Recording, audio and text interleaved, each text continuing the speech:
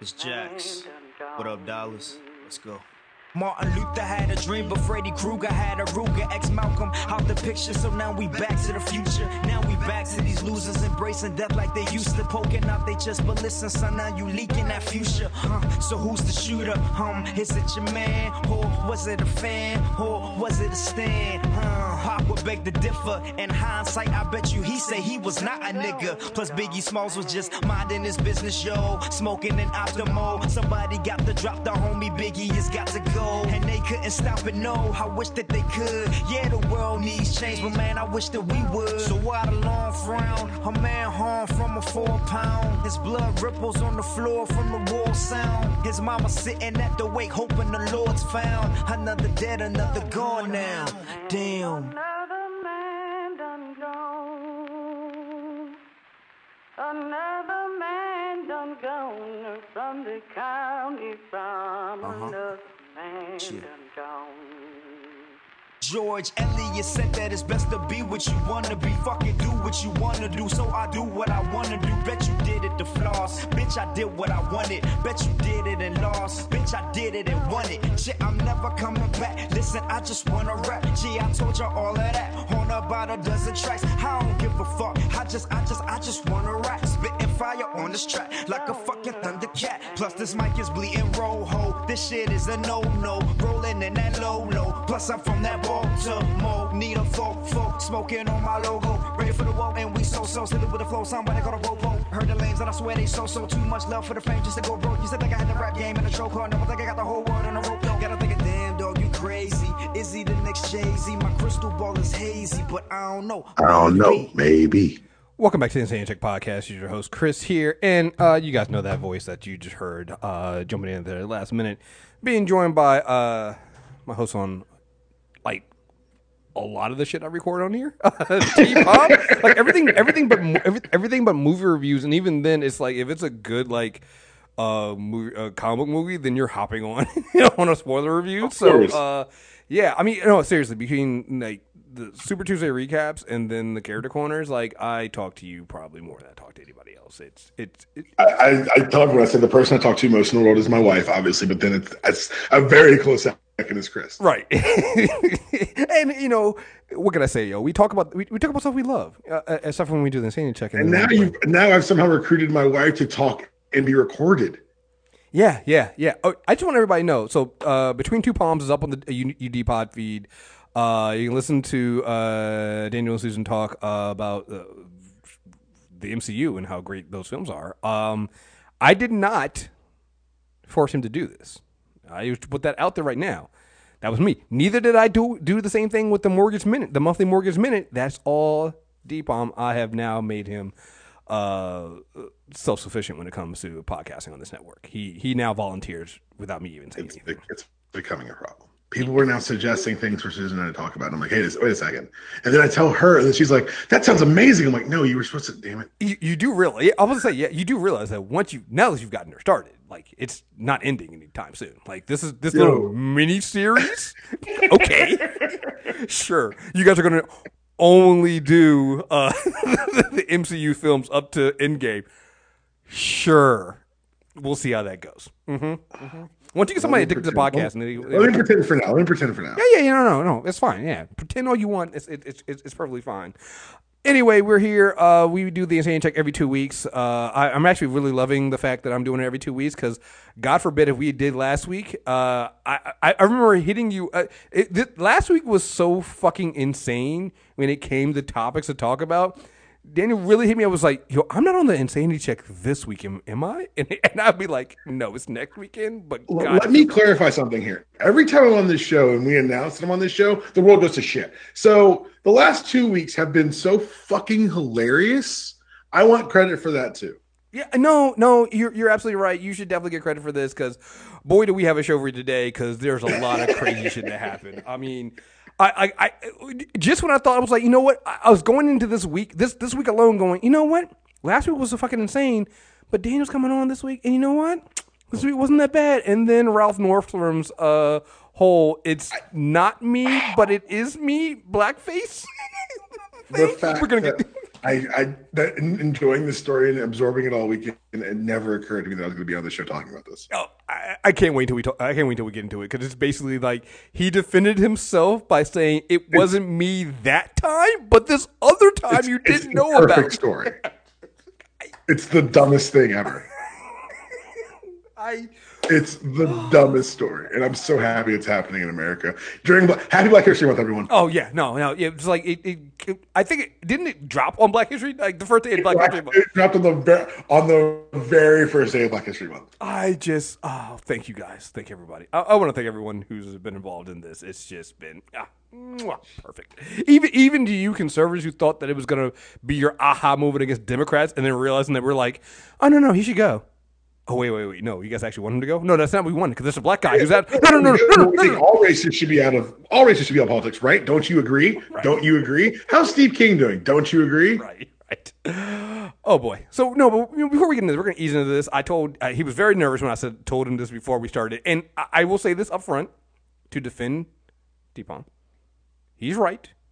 Usually when I tell him I have something special planned for the beginning of a show that he's on, it's something that horrible I've done to troll him. And I can admit that. You guys realize that I was here for the very first unannounced Great Moments Wine Privilege.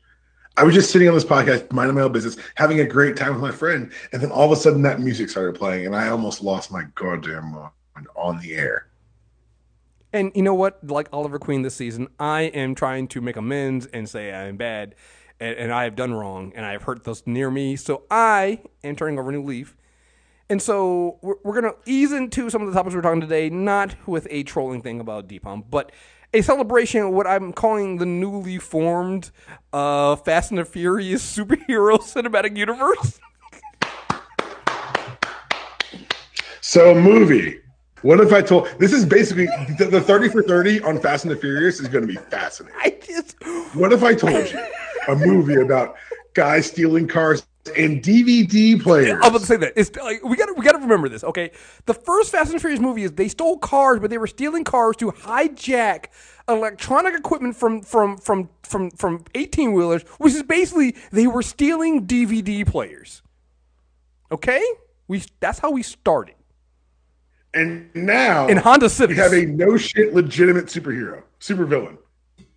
When I'm not gonna lie. When they announced they were doing a Hobbs and Shaw spinoff, I was like, I mean, it'd probably be fine because Dwayne Johnson and Jason Statham have good chemistry, so be fine. But I just couldn't understand why they're doing it. Like, what's the story gonna be?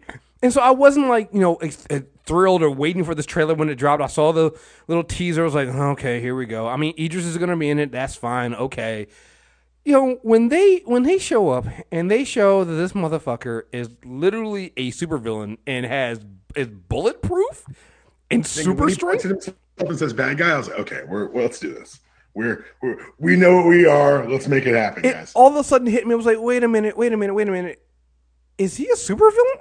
Did they just create metahumans in the Fast and Furious world? It's a hard yes there, by the way. The answer's a hard yes. Like, nigga, the scene with him running down the side of a building with that woman over his shoulder.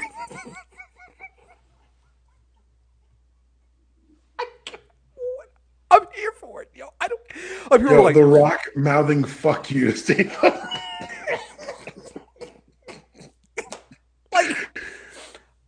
I was watching people go like, oh, I don't understand what to do. I'm like, wait, have you not been paying attention to the Fast and Furious series for the last for the record? If you have something bad to say about that trailer, it should only be it's too short, and I want to see this. I don't have the movie in my eyes right now. Right. If you say anything else negative about this trailer, I don't want to know you. No, like this is where the phrase "directly into my veins" came from. Like, yes, what are we doing?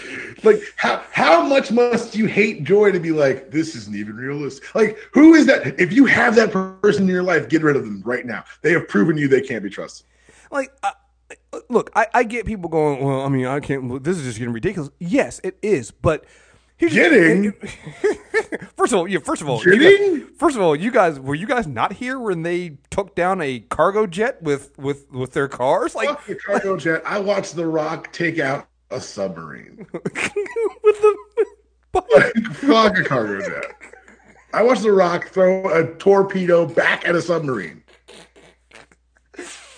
They dropped their cars out of With his bare hands, Chris. They dropped their cars at a low orbit. They jumped a car from one building to another building, a skyscraper in Dubai. Like, we've been here, this guys. This is your line. If bulletproof Idris Elba is your line. And first and foremost, I kind of get it because I hate Stringer Bell that much too. But also, I don't get it because what? Well, here's the other thing too. To be perfectly serious about it, one, these films are also good. They get good reviews, and they have been. I mean, think Justin Lin when he took over. I think it was 5. Yeah. And he decided to say, okay, listen, if you're going to keep making these movies, let's get away from street racing. Let's make them into, like, basically, to me, what I look at the Fast series and I will also say this, getting to this point too, Mission Impossible, actually it's been to this point now, Mission Impossible, those to me are the last of a dying breed of pure action films that know exactly what they are. They lean into it and realize that they don't have to sacrifice the story and putting things together to get people what they want. They know why you are getting into the theater to watch a Fast and Furious movie. Matter of fact, to be perfectly honest, the last 2 were the kind of ones that kind of got with me, not because they got ridiculous shit in acting, because Vin Diesel wanted them to have him act, and his acting with Michelle Rodriguez and their chemistry is god awful, and they kept putting on that. So I look at, I don't get that decision.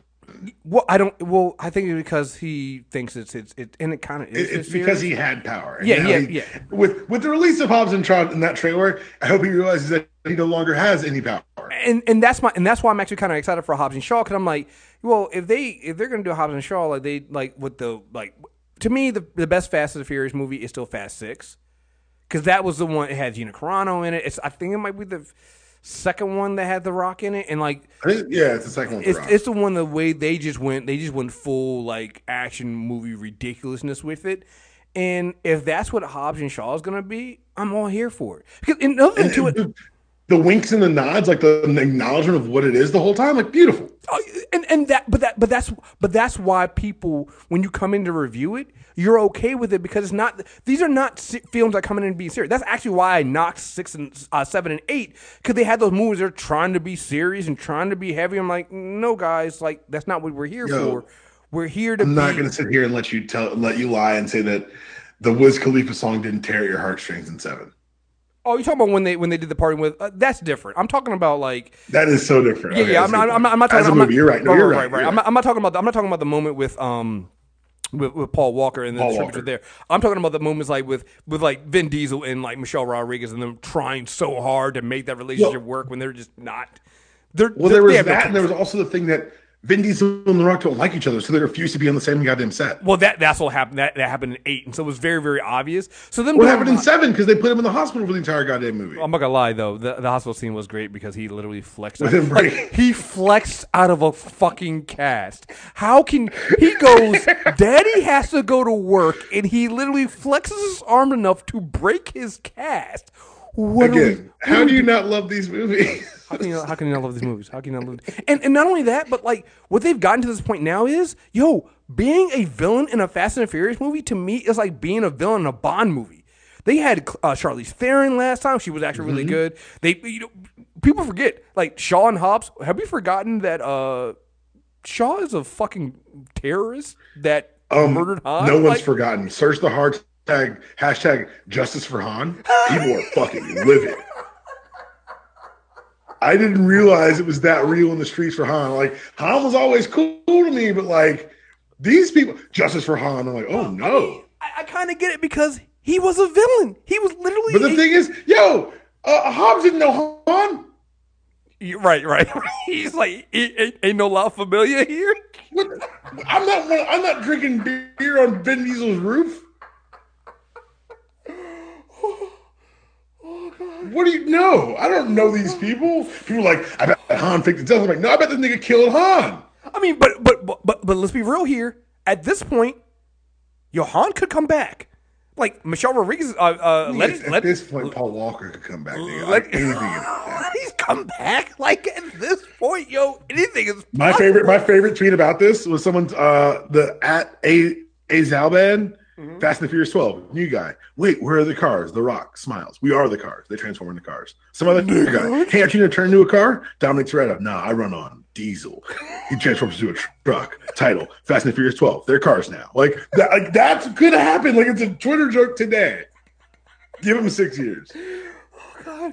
Like, I was thinking about so much stuff here where someone was like, oh, I think it was Kirsten Three Back Pieces. Like, maybe they could bring back, some of the characters, like maybe bring back Gal Gadot. And at first I was like, man, Gal Gadot is Wonder Woman now. She ain't coming back. And then I was like, well, shit, you can cross Wonder Woman over with Fast and the Furious.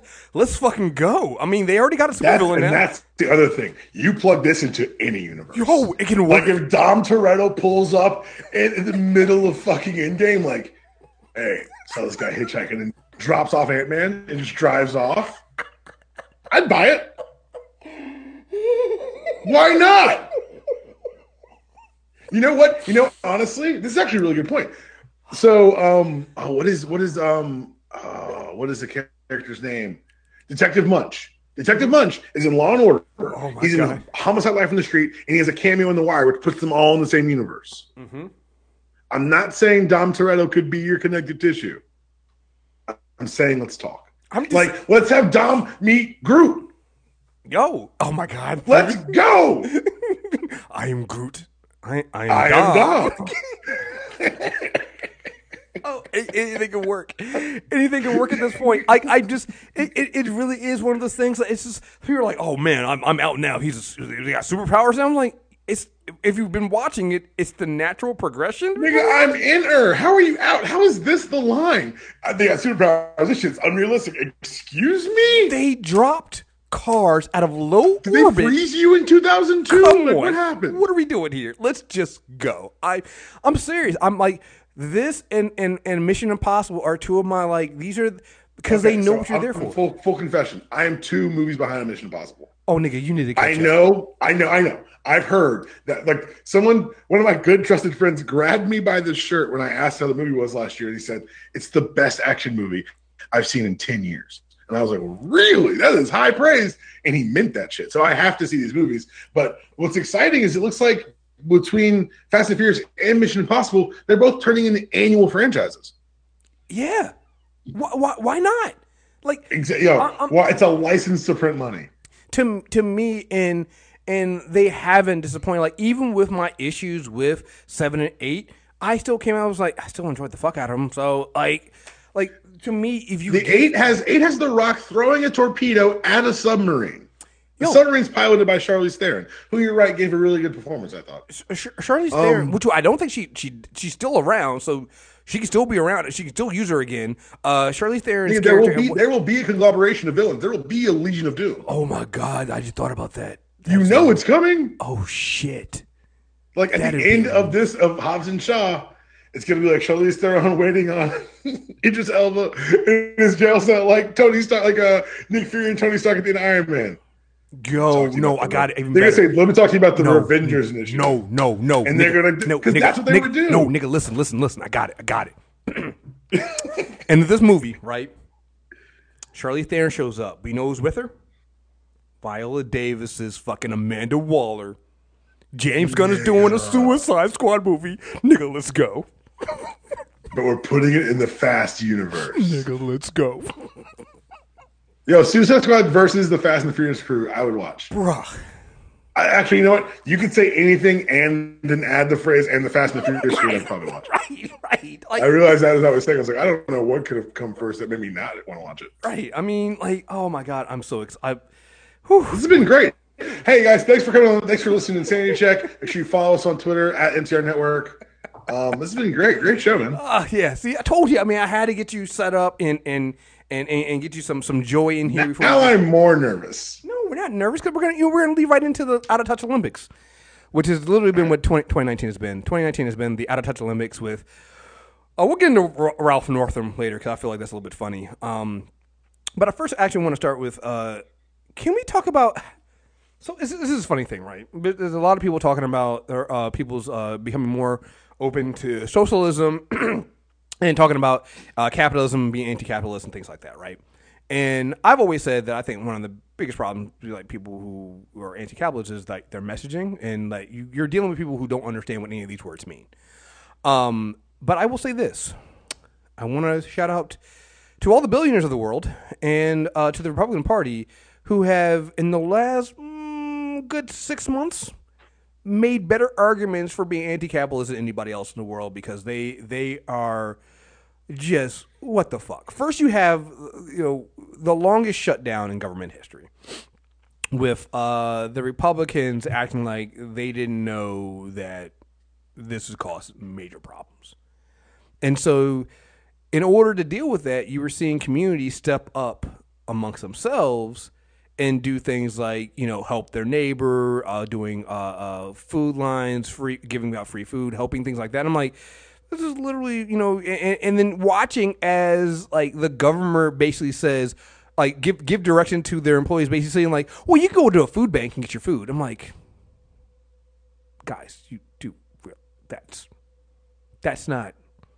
shouldn't be the line that you guys are drawing there. That shouldn't be, like, literally seeing like the State Department give out emails and letters to people like, okay, you can give this letter to your bank and tell them that, that's why you, like, it's like none of these people understand that that's not how any of this shit works.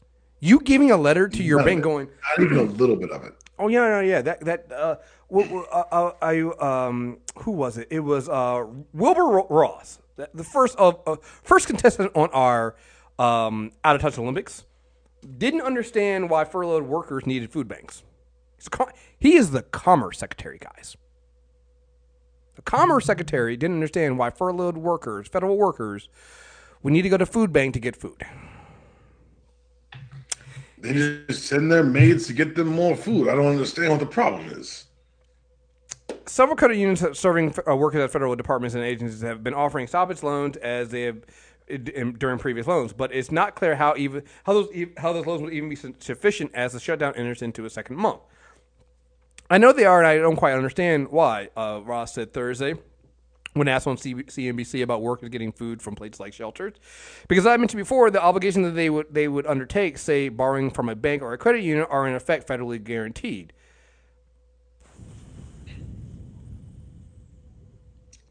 This is what happens when you're really rich and you don't understand how borrowing money works. So between this and, like, I'm sure we're going to get to Howard Schultz, it's a little shocking. Because it's like, oh, we've just abandoned saying the quiet part quiet. We're just saying everything loud now. Well, it you know what it actually is to me? It's even worse than before. Because before it was the idea that the rich, the billionaires, and all this stuff. Which, by the way, I mean, we'll get into this later when we're talking about these billionaires who don't want to admit that we now have more billionaires now than we ever had before, and it's because of lenient tax policies, and they're basically getting handouts. Like this is why you're getting all these billionaires. You're not getting these billionaires because they work really hard. You're getting billionaires now because they are literally getting handouts, and that's why we have more billionaires now at this point in time than any point in history. But at least before, I thought it was like, I thought they really just didn't care. Like I thought that I thought that they literally were like, oh, we have all this money and we're literally going to hurt the people who don't make as much as us. Like, and while that's still bad and it makes them villains, it at least makes them, I guess, kind of competent villains. What we're finding out with all this stuff is these people are so rich they don't understand how normal people live. Like, no, but see, and this is what you're doing too. They Out of Touch.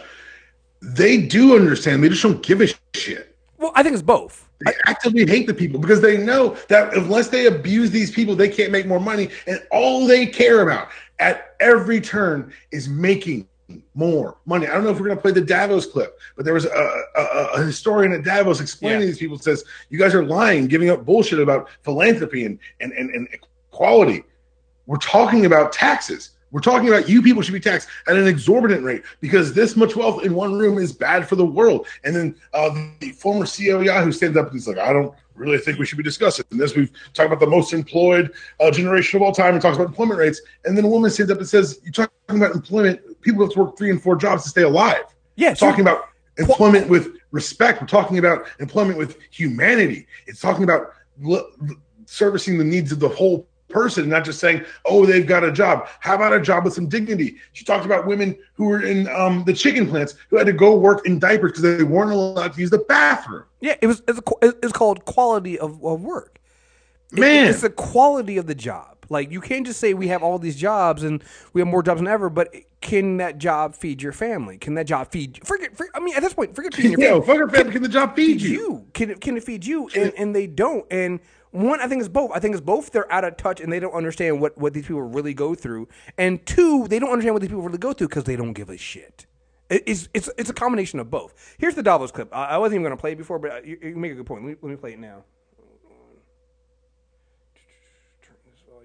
At Davos, and I find it quite a bewildering experience, to be honest. I mean, 1,500 private jets have flown in here to hear Sir David Attenborough speak about, how we're wrecking the planet. And I mean, I hear people talk in the language of participation and justice and equality and transparency. But then, I mean, almost no one raises the real issue of tax avoidance, right? And of the rich just not paying their fair share. I mean, it feels like I'm at a firefighters conference and no one's allowed to speak about water. I mean, this is not rocket science. I mean, we can talk for a very long time about all these stupid philanthropy schemes. We can invite Bono once more, but come on, we got to be talking about taxes. Yeah, exactly. That's it, taxes, taxes, taxes. All the rest is bullshit, in my opinion. I actually came because I do believe we have an issue here. And just so we know, this is Ken Goldman, the former Yahoo CFO. But I have to say, he's about to tell him honestly, this is a very yeah, way telling himself. Like, again, the other thing in this out of touch Olympics thing is how all of these, we're getting into this with Howard Schultz, all of these billionaires, all right? And again, I love the fact that people on Twitter have been going out there and explaining to people what exactly it means to be a billionaire, that you can make, like, it was something like, you can make $100,000 a year, and if you save every single one of your pennies up for like 1,000 years, then you'd finally be a billionaire, which means you'll never see $1 billion. So this... My greatest example for what a billionaire is, I tell people, okay, so if you have $1 million, you can spend, I think, $1 a day and you'd be out of money. I think it's in like 11. It's not that long. It's faster than you think. But if you have $1 billion and you live just on the interest alone, you could never run out of money. Yeah, it's ridiculous. People don't understand that. And so you get what we'll get into this later as I play the rest of this clip, is that, people have gotten to, we have to go back. I'm going to say this for after. I'll say this talk for after we play the rest of this clip. Decided panel. Frankly, what people really want is a dignity of a job. I'd like for the panel to talk about beyond taxes, which every one of you have talked about. The only thing you've talked about in this whole panel on inequality, what can we really do to help solve inequality over time beyond taxes? So before we even get into this, I just want to say, I think a lot of the problems that we're facing, this is what I was going to say before, and I got to say this before we get into what's going to be said here in response to that, is that a lot of the problems that progressives and I think the people on the left face is we need to rebrand and reevaluate how we explain things. I honestly think we need to get away from calling so many things taxes, because it's like you hear taxes, it generates a negative reaction from everyone involved. We're going to raise your taxes. All of a sudden, no matter what you feel, you're all of a sudden your heart, your jaw clenches. You're like, what the fuck are you going to mean you're going to raise? What does that mean? Right. We need to explain what those taxes go to. When you say you're going to raise taxes, it's different if you raise my tax and you tell me every person in this country can have health care. That's different. That means that basically what that means, you then tell people it's like, yes, you're paying more in taxes now. It's your patriotic contribution. But not only that, it means that your healthcare bills are now lower. Your quality of life raises with your taxes raising, but it also means that the day-to-day expenses you pay are lower. So you're technically saving money in the long run. We have a financial illiteracy that is prevalent in this country. So people don't understand that, right? Again, we're talking about this stuff as people are rushing to get their tax refunds from the government. When I tell them, I'm like, you do realize you can get more of this money every day in your paycheck if you put down, you're giving the government a tax-free loan, like an interest-free loan. Like, there is a better way to do this, and you can get more money instead of waiting to hopefully get your money back. Because that's the other thing, too. It's like, you might not get all your money back because the government's not going to tell you that you overpaid. You know? They're not going to tell you that you overpaid. So you have to then make sure you pay somebody else, if you don't know how to do your own taxes, to make sure that the government gives you all your money back. Like, this is like, people don't understand how any of this stuff works. And I think that's the larger conversation we'll get into as we go through this. But I think that's what we need to start with right there is rebranding and letting people understand what exactly raising your taxes means. Let me tell you something. We're talking about jobs, but the quality of those jobs with poultry workers in the richest country in the world, the United States. Dolores, one woman we work with there, told us that she and her co-workers have to wear diapers to work because they are not allowed toilet breaks. This is in the richest country in the world. So don't tell me about low levels of unemployment. You are counting the wrong things. You're not counting dignity of people. You're counting exploited people. I want to.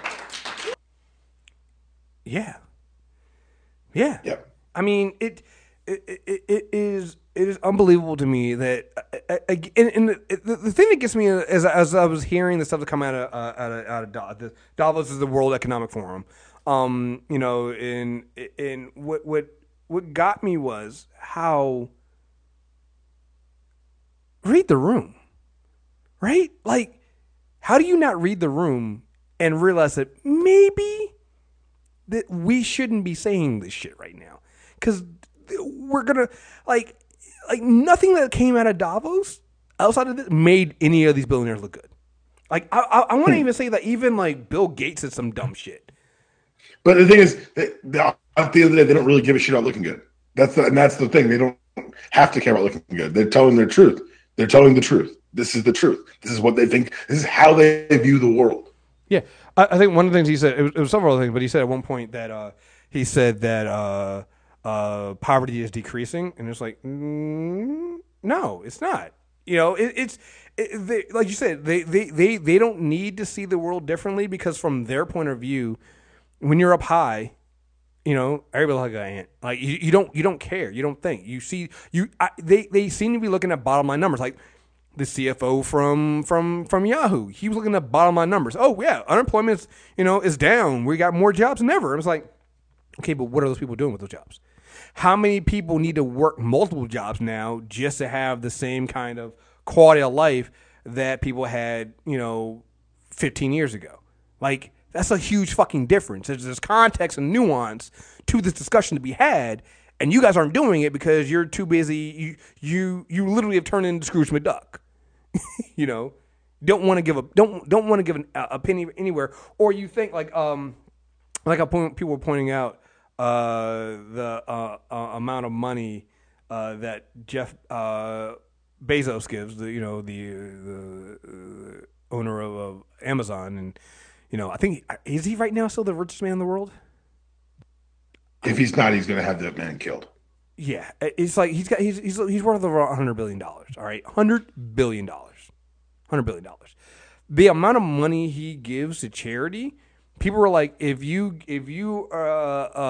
make the X amount of money, like it was like something like $40,000 a year, and you give $20 a year, you give more. That's the equivalent. That's more than the equivalency of what he gives. Yeah, you give more than the equivalent of what Jeff gives. And I'm like, that's true because, and again, you got to think about it. When they do give, you then get a tax break off of that. You get to claim that. So it's like It's all a fucking scam. It's like they're not giving back their money. They're claiming that they are because they want you to look at the bottom line number that they give. Oh, I gave $100 million to this charity last year. It's like, yeah, but you're worth $100 billion. That's like me saying I gave $1 to a GoFundMe, and then claiming myself to be a philanthropist. That's not how that works at all. What is the quality of work of the people that work for you? That's the great thing to me about the whole thing with Jeff Bezos and Amazon. I was like, you are actually like, there was another story that came out today about that Amazon is going to they're doing the two new headquarters, and one in New York and one in Crystal City in DC, and they came out and they were pressed on one of the people that works for Amazon was pressed on this. He basically said that yeah, we're going to oppose any attempt by our workers to unionize. What are you doing? What are you doing? Why would you can't sit there and claim that you're not hurting people's lives, and then you're going to also say we don't want our workers to unionize, which would also mean that they could actually have protections for them. So that's what union. Again, another word that I think people are used to has a negative connotation, which is unions and unionizing. People don't understand what that means, and I really truly believe that there needs to be like. I don't wish the media could do this, but there needs to be a whole education campaign to educate the people of America, because I don't think we realize how ignorant the majority of people in America are when it comes to things like this. People don't know these things. You know, how many people? And I don't mean ignorant to necessarily mean that these people are stupid or anything like that. A lot of them just haven't been taught. I mean, we did the monthly mortgage minute. How many people came to us basically going like, "I didn't know any of this stuff. Nobody ever taught me this." You know, and that's one of the reasons I wanted to do that show is because, I mean, yeah, it's my job, and yeah, I'm good at it, and I think it's important. But more than anything, I think that there's so much fear and so many misconceptions about the ability to buy a house, and that's one of the big markers. And one of the people say, "Oh, people have their takes on things," but unequivocally, a good way to build generational wealth is to own property. Yeah, and when people are conditioned to say, "I can't own property," you're saying that I don't want. I've been removed from the ability to give my heirs something to build on, and that's just not true.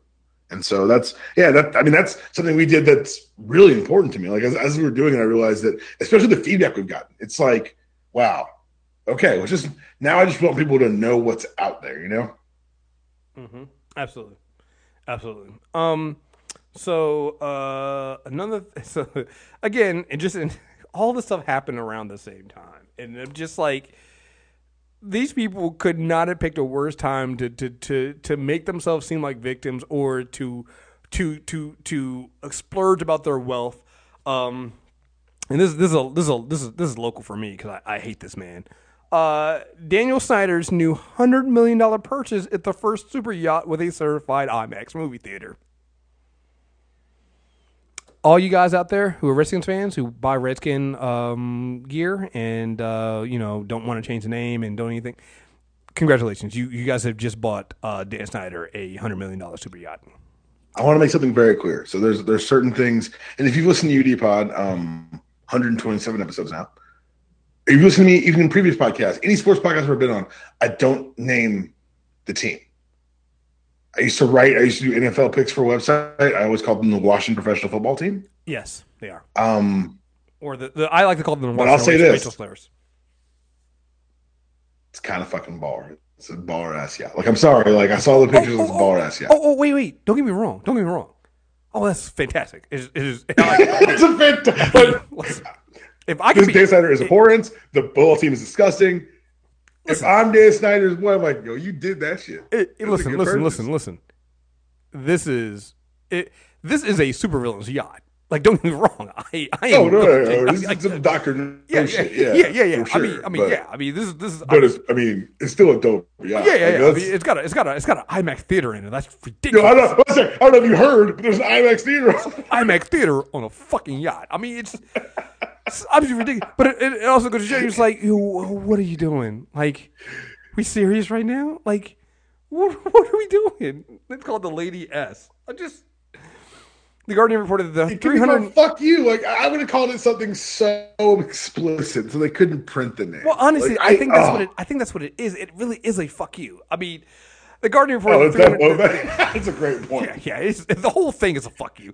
The Guardian reported that 305-foot ship launched in the Netherlands in October, and Snyder will take delivery in the spring. The yacht features a helipad, 4 VIP suites, and athletic facilities to cater to a huge variety of sports, including golf, basketball, volleyball, and soccer. What that tells me is he has a golf course, a basketball court, a volleyball court, and a soccer field on his yacht.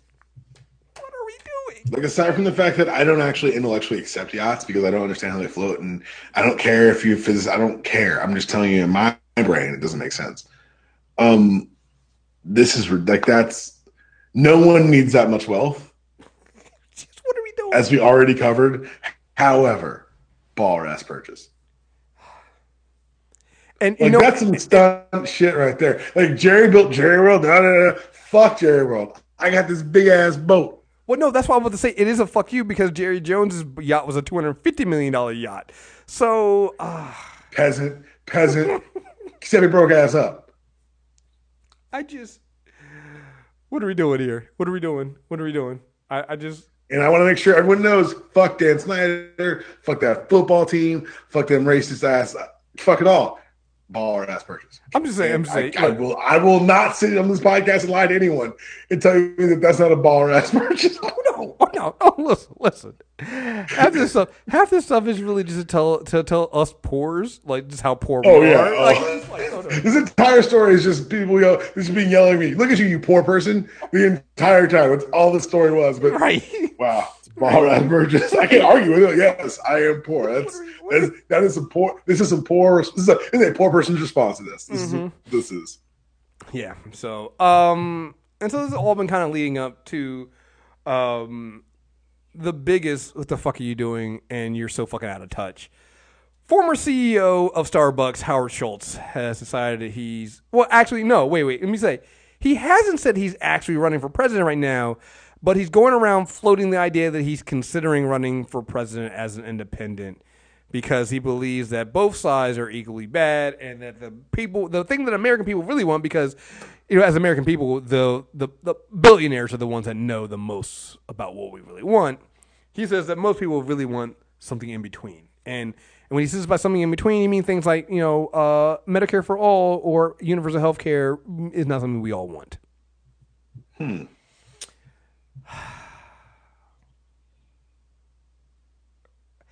I think the New York Post or somebody did some stupid little article saying something like the bullying of Howard Schultz is everything is wrong with politics. He's not being bullied. He's being told that nobody wants him. Nobody wants him here. We have a quote unquote billionaire now as president, and we see how lovely that turned out, and that we don't want the presidency to be run like a business. Because first of all, the way businesses are run in this country are terrible. And we're seeing this now. They're not, businesses in this country are not run with the little people in mind. They are not. And Howard Schultz thinks he's going to come in here and waltz in. And apparently, I don't know what his poll numbers are showing, but everybody else's poll numbers are basically like nobody wants him. Everybody thinks he should say the fuck out. There is his poll numbers saying the same thing, and that's probably why he hasn't officially come out and say that he is this. It's just ridiculous. It's just we didn't play this Davos clip, but it's one of the things from Davos when one of the CEOs is sitting there going they were talking about Alexandria, her AOC's and not even her. It says a lot of other Democrats are running on this with their tax plans of a 70% marginal tax rate. And you saw some of these billionaires complain about that. Well, it's never wanted to be CEOs like, it's never been like that in this country. No successful countries had this. And the historian on the panel was like, oh, well, actually, there has been. The U.S. did it. The U.S. did it. We had a 90% tax rate. That's how they built the middle class. It was a 90% tax rate. It hasn't been that way since. Oh, look at this, Reagan. When he then cut taxes cut it down, and since then Republicans have been doing nothing but cutting and cutting and cutting, and that's when you've seen the shrinking middle class. I want to talk about this for a second because it's very interesting that Howard Schultz positions himself as a centrist, whatever. He only talks about tax rates. He owns $1 billion coffee stand. Used to, and he gave away the Seattle Supersonics to make a buck. Which Seattle Supersonics fans are not happy. And he only criticizes the left. That's not a centrist. Yeah, a lot of people point the Overton window. I know the Overton window has shifted, but the idea that this motherfucker is a centrist makes me want to vomit.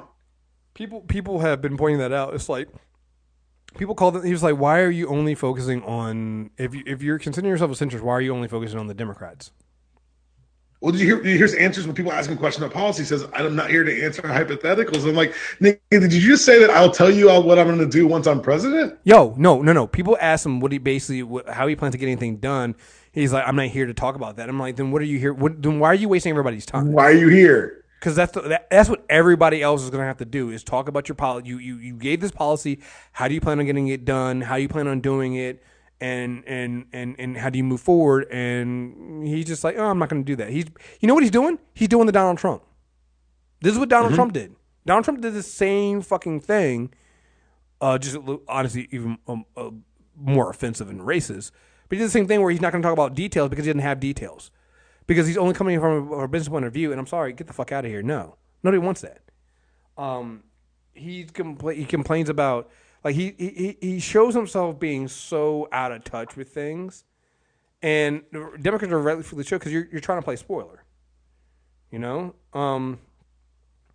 Let me see if I can play this. This is going to be him talking about his criticism of the Medicare for All plan, which to me, like, we can debate over whether Medicare for All is the right way to go or not, but the real thing is universal health care.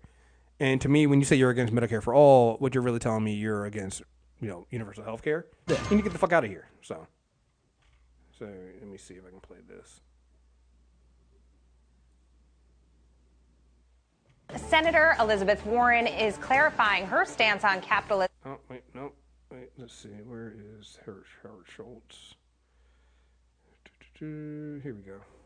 Of healthcare. So I'm a little surprised to hear this. Well, you're hearing politicians in Washington basically say, what does Howard Schultz know about healthcare? He's not a politician. Well, he actually knows quite a lot about healthcare because as the CEO of Starbucks and the guy who basically built it into what it is, he had one of the most generous healthcare plans, which included not just the full-time employees, but some lower-paid workers that would not ordinarily get full-time care and even some part-timers. And Starbucks was very profitable. He was able to do that while earning a profit. So that doesn't mean that he knows how to take care of the healthcare plan. It means he used his great wealth. He got a bunch of wealth, and then he said, you know what? I can do without the $300 million yacht, super yacht this year. We can go ahead and give some of those employees healthcare. That's not the same fucking thing. That's all that happens. That's not the same fucking thing. It's not the same fucking thing at all. I think Howard Schultz actually knows quite a lot about delivering health care, at least in the private sector. But boy, this issue has really... All he did was pay for it. That's a huge difference. He also has one of the most successful coffee, as Steve put it, coffee stands in America. So he can afford it. Exploded, and we're hearing everybody now give a different take on Medicare for All or whatever your health care plan seems to be, and I don't think that's going to change. And listen, Rick, he didn't necessarily say that he wasn't for having health care for all. He said that morally speaking, he is, just that the particular plans that we're looking at are unaffordable. Remember, he's coming at this from a businessman's perspective. Yeah, and so we need to clarify our terms here. Well, what he said is not what he meant. What he said, are you serious? I've talked about this before. The only job I've ever been fired from is when I was fired as a coach. I'm a Muay Thai coach, right? And the guy I work with, whatever. He always used to, and it always used to bother me because, again, I didn't need the job. I liked coaching, and that was my thing. I like training. I like coaching. So I didn't need the job. So I didn't really care if he wasn't paying us the way he should be paying us. I mean, I care about it not paying the other people, but in my own experience, I was like, it doesn't hurt me, but it also made me realize how callous he was when he talked about other things. People come in and say, hey, and matter of fact, other coaches weren't even complaining about their pay either. It's more along the lines of, hey, we need equipment. Hey, we need this. Hey, we need to pay for this. We would come out of our own pockets to help, get our fighters down to fights and things like that.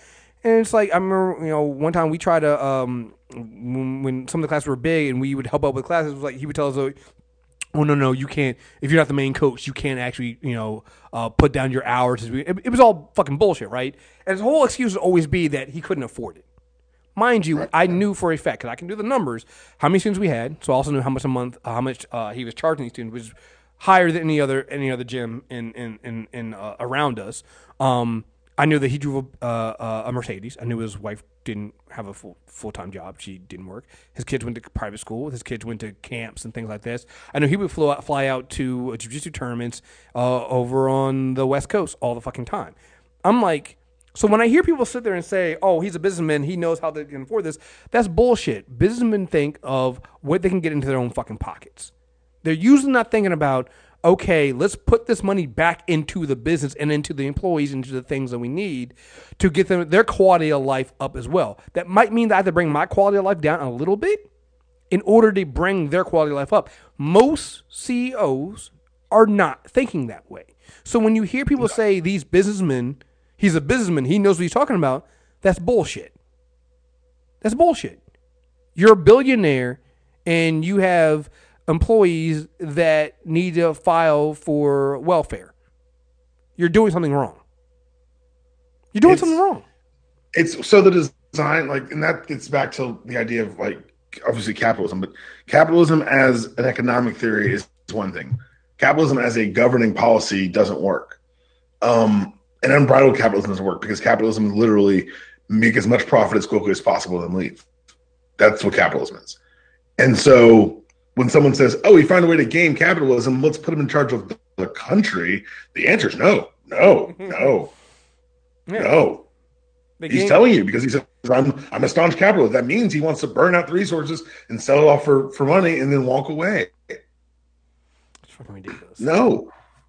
And we should get used to this because this is going to go on for a while. So there's a big difference between what is called universal coverage, which means everybody has some level of health care coverage, but it could come from an employer, it could come from the government, it could come from some hybrid system. It doesn't matter where it comes from, just everybody has coverage, to Medicare for all. That is a different thing where everybody has coverage, but it comes entirely from the federal government. It is financed entirely by the federal government. In other words, for everybody who gets insurance through an employer right now, that would go away. That's what Kamala Harris was talking about. That. Yeah, because they would have a universal coverage through the government. Like you got to. Why is that bad? Why is that? Why? What are we? What are you saying? Generated controversy just a day or two ago. So the terms matter here, and what Howard Schultz is saying, he's basically saying if you want to transition from what we have now to something completely different, where it's all financed by the government, it's going to be enormously expensive, and he's totally right about that. Right. I mean, there's no way around that question. So honestly, voters hearing politicians say, "Oh, I'm going to give you Medicare for all," the very first question everybody should be asking over and over again is who's going to pay for it and how much is it going to cost? And it's interesting because when the critics attack someone for making a comment like that, they often are pretty harsh about it, which they were. At the same time, Howard Schultz, if he continues with this 2020 presidential bid, is going to have to answer some hard questions. He's not just going to have to rule something out. He's going to have to come up with alternative proposals. Was there anything like that in his commentary? I think you're exactly right, and I don't think Howard Schultz has gotten that far. But look, he... I know it won't work, which is actually giving you guys all health care. So it will. But hey, I haven't gotten that far. Listen, he has a yellow notepad that just says Medicare for all. It's crossed out, and there's a question mark. Nothing else on the notepad. No, I just stopped that shit that would make poor people live longer. Right. I needed to make more poor people so I can put them in the furnace and keep this machine running. It's so wild because in a lot of ways in this country, we conflate wealth with intelligence. Mm-hmm. And conversely, also poverty with stupidity, which is another huge problem. But the wealth with intelligence thing is this person, let's be real, this white man is rich, so he must be smarter than us. You know, people literally thought that about Trump, which they were vastly wrong about, but yes. Like, Kirk Schilling is allowed to give his opinion on Fox News. Yeah. This nigga throws a baseball fast. That's it.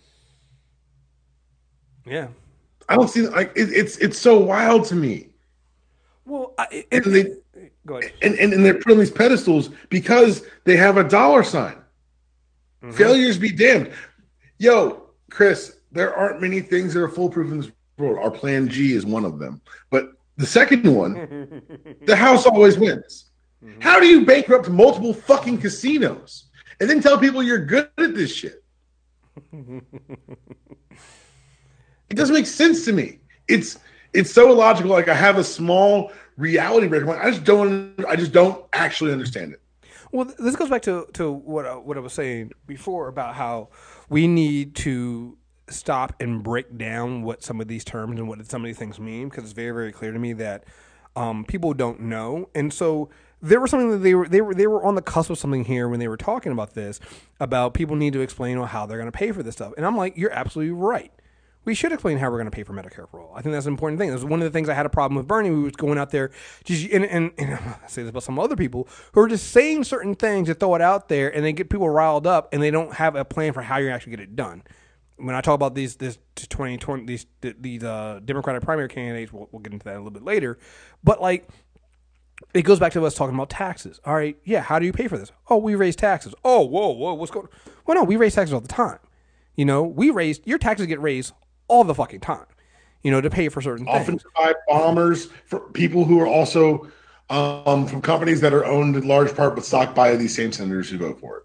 Exactly. So if we can raise taxes to pay for the wars, we can definitely cut back on the wars and cut back on some of the defense funding, and then raise taxes a little bit to cover universal health care. Because you got to remember, if your taxes, here's the other thing too people don't understand.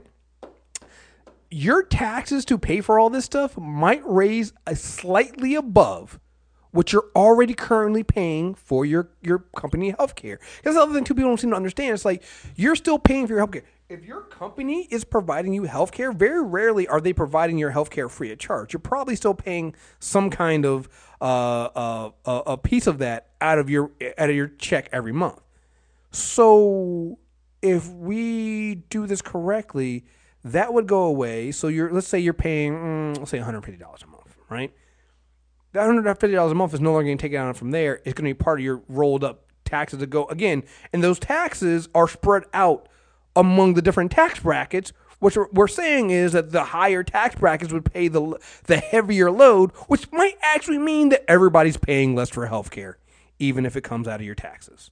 Like, these are the things that don't get explained. The top end tax rate to 90%. If you do that, there's a good chance that you're not paying for healthcare anymore at all. Like, that's a possibility. And so people will say, well, we're supposed to take from these people who, and no, we're not taking from anyone. They're reinvesting in the system that allows them to gain their wealth. Howard Schultz says, I'm self-made. People don't like that. I'm supposed to be the American dream. I grew up in government subsidized housing and I made myself a billionaire. Hold up there, Schultz. Because if you say you did it on your own, who subsidized the housing, Schultz? Well, not only that, government. But people pointed out that he grew up in the time when the marginal tax rate was 90%. So which allowed them to pay for the house that he lived in and allowed him to set him up for the potential to earn that billions of dollars. And he's now scoffing at paying back his fair share. Like, let's make that very clear to everyone. He benefited from a system. He now is at the top end of that system and says, fuck those people who are like me. I made it. Fuck them. That's what he's saying. And this is why I feel like us having the conversation about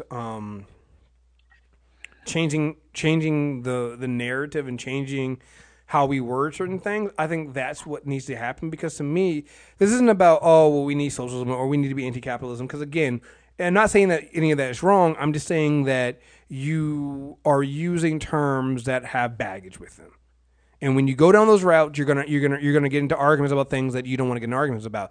So what you do is you change what we just said here. Like, when I was raised, my father told me that his goal as a father was to make sure that I do a little bit better than he does, and then if I have kids, that kids did a little bit better than me. Like, you pass it on to the next generation. That's what you do. You put that, if you use a ladder to get up to the roof, then you make sure that ladder is put down so the next people can come up behind you. That's what we're seeing these billionaires not do. They get to where they need to get, then they take that ladder up with them and then tell people, find your own way up. I did, which is a lie. Because like you said, like, if you grew up in government subsidized housing, but then you're trying to suggest that we take away government subsidized housing, the fuck you doing, dude? You can't just sit there and go, oh, well, you can come up the same way I did. No, you took that method away. You took that method away. So yeah, to me, he's a non-starter. But I think the problem is the arguments he's making are dumb enough to work. They're dumb enough to work because people don't understand how the things work in the first place. And so, what I would really love, and then we're about to get into talking about some of these 2019 primary candidates. What I would really love, because I really fully believe this. I really fully believe that this coming 2020 Democratic primary season is going to be long. It's going to be a fucking mess. But if, and this is a big if, I know it's not going to happen, if folks focus on the actual issues and having the conversations, and if the media got their shit together and actually helped educate the country like they should be doing, this could actually be a really helpful time because it's going to be one of the most progressive Democratic primaries we've ever seen in our lives. That's just a fact. Right now, every candidate that has declared is working on the same kind of. They have different thoughts on all these different things, but they're all kind of the same thing. We're getting a discussion on Medicare for all. We're getting a discussion on universal health care. We're getting discussions on taxing the rich and fixing those marginal tax rates. We're getting all these progressive issues in here. Now, each of them have different thoughts on how these things can work and how we get to these things. But that means that's going to be a really, really progressive thing. It's the reason why, honestly, is the reason why I think he's going to run. But he's going to have a hard time. Joe Biden's considering jumping in. I'm like, Joe, you are going to try to use that white working class, middle of the road, moderate viewpoint, and you are going to get run out of the fucking primaries because it's just read the room. The room on the Democrat side is finally you're going to get candidates, and the top candidates are all going to be progressive candidates. That's what's going to happen. So what we need to have is we need to be having a legit discussion about these policies and honestly how they're going to get there, because I really believe that to me, having platforms with all these issues is fine, but I really need us to have serious conversations about how we're going to get all that stuff done. Because there's a very, very real possibility that no matter who the president is, that there's going to be a Republican led Senate still there. Yes. And I know people are going to go, oh, no, we're going to, just like we were talking, we brought Bernie last season, how are you going to get this stuff done? And people are like, a wave, and it's going to be a revolution, and that's going to, I'm like, fuck all that shit. Let's talk realistically. Realistically, we had a wave in the House, but we lost seats in the Senate. So, and I saw somebody talk. I wish I had saved the Twitter thread, but they were talking about how realistically you're looking at maybe like 2028 for getting the Senate back. That's assuming you don't lose any seats. I think that those projections are probably correct, discounting what this report is going to do to the GOP because. And we're going to get to the story, which made this whole 2 weeks completely worth it. Roger Stone got arrested, but it was revealed this week that he had 30 years of RNC documents, which this is just a free piece of advice to any criminal enterprise out there. If you're going to be around for a while, maybe you don't have the same bag man for 30 years. Maybe don't get the bag man that has a fucking Richard Nixon tattoo on his back. Well, I'm not going to tell you to live your lives. I will say this. Maybe just diversify. Roger Stone really... you heard the phrase, all those eggs in one basket, I believe I'm butchering, but yeah. Don't put all your eggs in one basket. They really are cartoon Don't put all your eggs in one Roger Stone. They really are cartoon villains. Like, Roger Stone is a cartoon villain. And I'm just like, and I don't mean that like to disparage cartoon villains, but it's just like, are you fucking serious right now? He means that we figure out what you're doing in 30 minutes, and then you get mad at the dog because he would have gotten away with it, except for him and those pesky kids. Right? What are you doing? Like, I love that. First of all, I love the fact that the unpaid FBI agent showed up in tack gear, and again showing the how fucking hypocritical they are. The GOP is now on some like Lindsey Graham. Like, what do they have on Lindsey Graham? What do they have on this man? I mean, I know So Lindsey Graham that like almost halfway as a joke, but you look at like the campaign contributions that were funneled through the NRA and the apparent evidence that the GOP knew about that, and where all this money went, and then all these Russian, like a new photo of a GOP senator with a Russian that happens every day. What they have on him is they have him, and it's one of those things where like you see spycraft, like they didn't need to let the asset know he was an asset until he needed to be an asset. Yeah, I mean, look, Lindsey Graham is not a good person to begin with. Like, I just want to make that fucking known. All right. So when I say what do they have on Lindsey Graham, people are going like, oh no, he was always bad. No, you're right.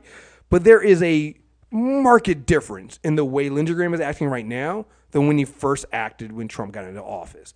It is very, very clear, like Deepam said, that he was activated. Somebody showed up in a darkened room, put some photos down on his desk, and was like, "We have you. You're going to do exactly what we asked you to do."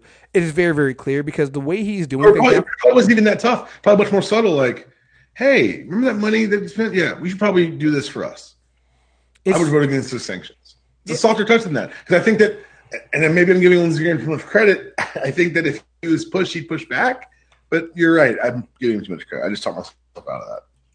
I don't know. It's just weird. It's weird. I mean, he literally sent a letter to the FBI complaining about how the FBI rolled up on Roger Stone. I'm just like, dude, are you serious right now? Roger Stone's a criminal. Like, he is openly defied, Robert Mueller and any authority. He's a criminal whose original boss was brought down by the destruction of evidence. So maybe we don't give him time to destroy more evidence. Whoa. To be fair, even the Richard Nixon Foundation basically said, we don't know the nigga. Did you see that on Twitter? But I mean, he was on staff. Like, that's a fact. Yeah, I know. But I just found that funny when they came out. They were like, wait. Don't tarnish our legacy, Roger. When you were too crooked for drag Nixon's good name to the mud with you. When you were too crooked for Richard Nixon and his people, like, come on, dog. Like, what are we doing? Ask more questions. And then he shows up outside the fucking courtroom, giving them Richard Nixon victory salute. Like, he's a cartoon villain. Does he know that Nixon lost? I don't think he does. In his mind, like, could have been a bigger victory. We save this country. It's just. I want that level of delusion, Chris. I want to be able to lie to myself that completely and that fully about anything. I'm sorry. You know what? It's boring. Speaking of delusion, because I was going to get into the primary, but we almost skipped over another delusional character here. The best delusional character, Ralph Northam. So if you guys, for some reason, you're living on a rock and you don't know what happened with Ralph Northam. So I think on Thursday came out that on his 1984 yearbook page, what I don't know what school it is. It's his medical school yearbook.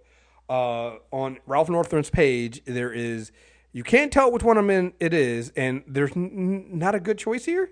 I think he's going with the good choice. There's a man in blackface and standing next to a man in a KKK hood. And that is in there. So, I have a take. Mm-hmm. One, I think not identifying which one he is was smart. Oh, very smart. But two, telling us I wouldn't put on that much blackface because it seems like it'd be hard to get off. Tells me, one, you put on a lot of blackface in your time, my friend, to where you know that less is more and moderation is key. But two, where'd you get the Klan outfit? Right. Because I do not work in a commercial, retail, costume rental space. I'm unfamiliar with these places. As a matter of fact, I own a Santa suit because I couldn't figure out how to rent one for Halloween one year. It's a long story. I don't believe you can just get knockoff Klan robes. I have a feeling that at certain parts of certain towns you can't wear certain colors. If they're going to be that dedicated to the brand, I can't think that the Klan is going to take lightly to imposters. Now, where'd the Klan robe come from? Where's the Klan robe now? Is it a legit Klan? Like the questions that just spill out of all of this are just they're horrifying but delicious. Apparently, somebody counted like 13 other cases of blackface in the yearbook. So that was the thing. And remember, this is medical school. Yeah, thank you. This is medical school. This is medical school. So, this is not like high school. Because when I first heard the story, I was like, yearbook, like high school. God, the stupid ass kids. And I was like, I was like, it was 25. Like 25 med school yearbook. Chris, you know how bad this is? This is how bad it is. I just pulled up CNN.com on my phone.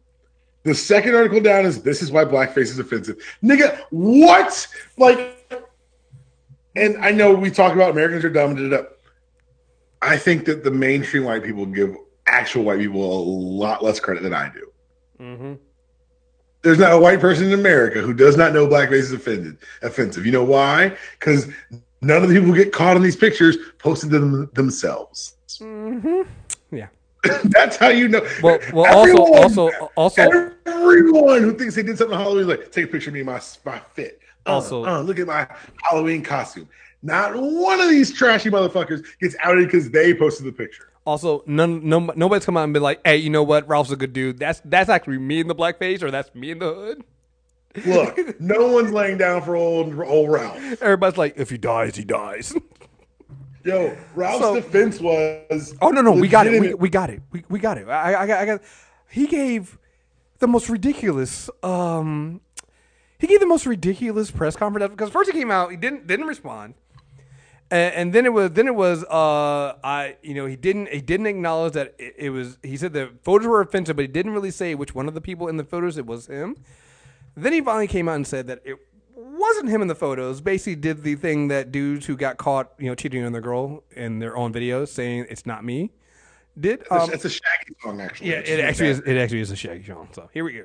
Same year, I did participate in a dance contest in San Antonio, in which I darkened my face as part of a Michael Jackson costume.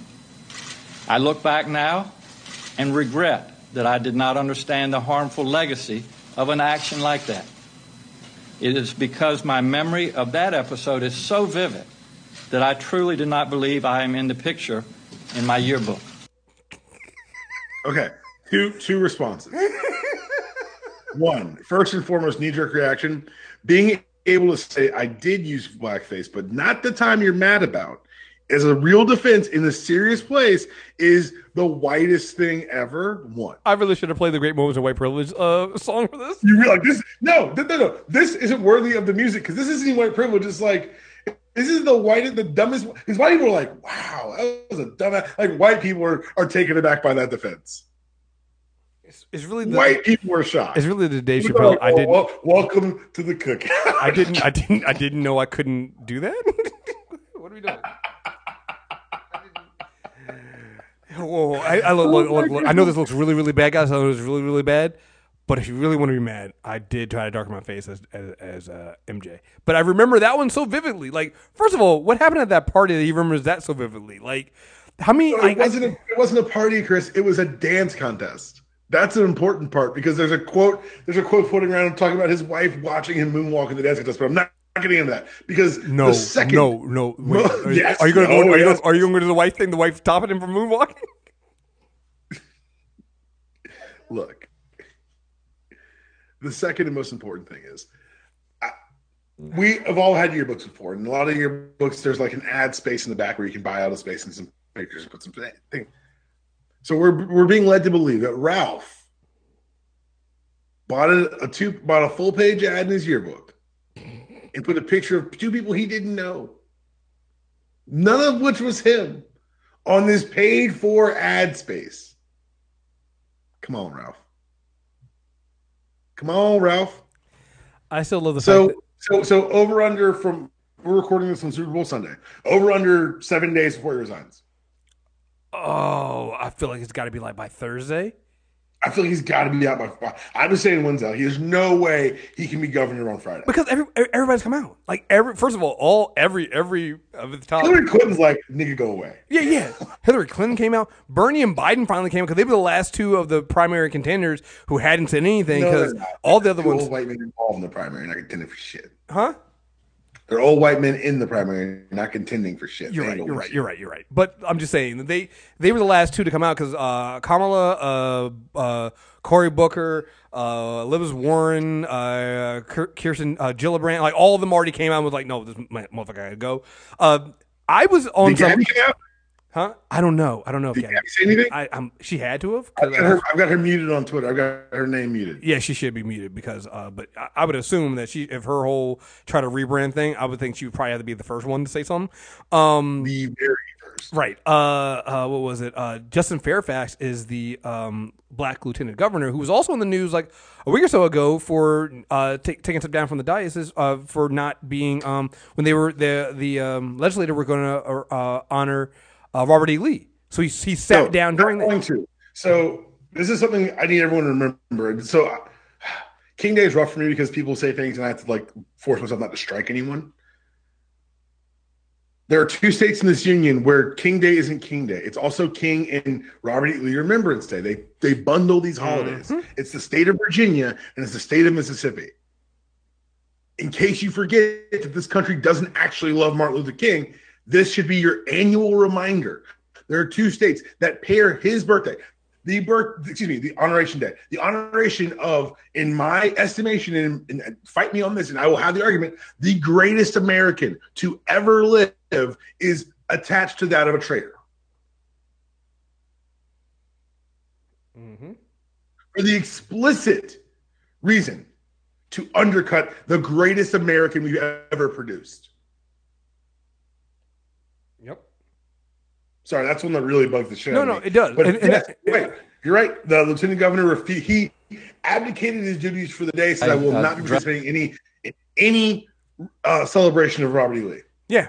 This is your next governor, Virginia. Yeah, no. So that is the guy who's the lieutenant governor. So he put out the greatest, like, I'm not saying he gotta go, but he gotta go statement. Like, have you read his statement? It is so. No. It is why I'm like, oh, I can't wait for him to be governor because it's so good. It's basically saying he goes on the road of, well, I know Ralph and I don't, and I know I've talked to him and I haven't seen anything like that. But, and then he goes into the but, basically that Virginia deserves better and Virginia deserves and basically says, I know that going forward he'll do the right thing. Like he basically all but says, motherfucker, you need to step down. Let me go ahead and take over right now. It's so good. It is a great fucking statement.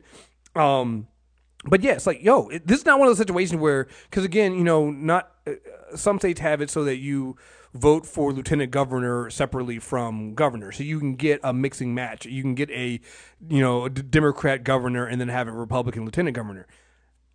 Virginia has a Democratic lieutenant governor. So at this point, there is no reason, and I'm not saying it would be a good reason even before, but I would at least hear the argument if there were like some, if it was like, what was the guy, Corey Stewart or something like that. Like if he had been like the lieutenant governor, then I'd basically be like, all right, guys, I know we're upset at Northam right now, but that motherfucker cannot be the governor because he's like to the point of Corey Stewart literally went to like Confederate things and was like actively bad. So it was like, but I'm like, we don't have to have that argument right now because you have Justin Fairfax sitting right there. Oh no, the nigga gotta go.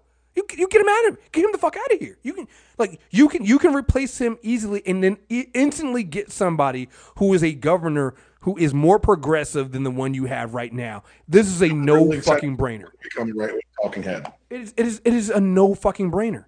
No brainer. And you know what? Thankfully, and I'm looking at this now, I gotta say right now, Democrats have not steered me wrong from Nancy Pelosi basically kicking the shit out of Donald Trump and winning.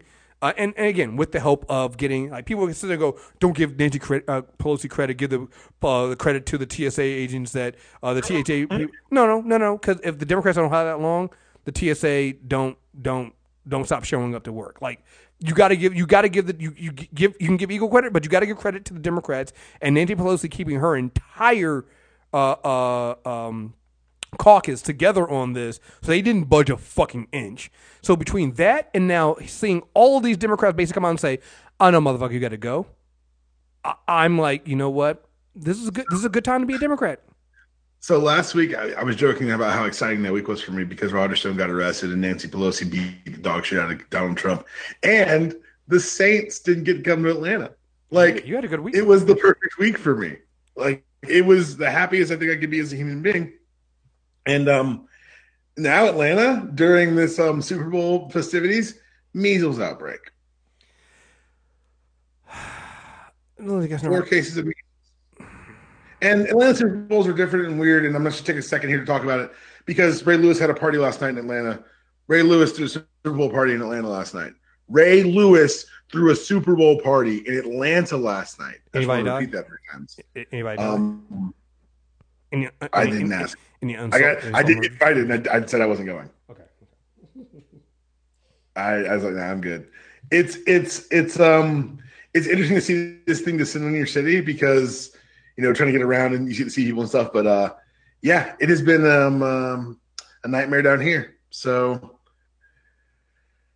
I'm very, very, very, very happy that I had this good news to lift me up through this hard time. Here's more from Northam. Dressed up in a what's his name? The singer? Michael Jackson. Excuse me. That's why I had Pam with. He couldn't even remember who he did dressed up in blackface. Chris, I think he should lose his position for forgetting Michael Jackson. Right. I mean, actually, we'll talk about that later. I think, but yeah. I just with me.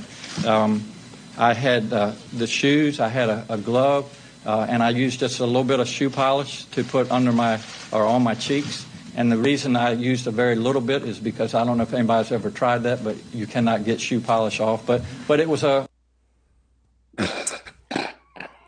As a blackface expert, I would never apply that much blackface in my face. That shit's gonna take forever to come out. I know too much about blackface to have ever put that much shit on. Is the best defense. I only did a little bit of blackface because it's too hard to get the rest of the blackface off. Who are your advisors that told you that this was a smart way to go down? It was a dance contest. I had always liked Michael Jackson. I actually won the contest because I had learned how to do the moonwalk. I'm trying to find the part where.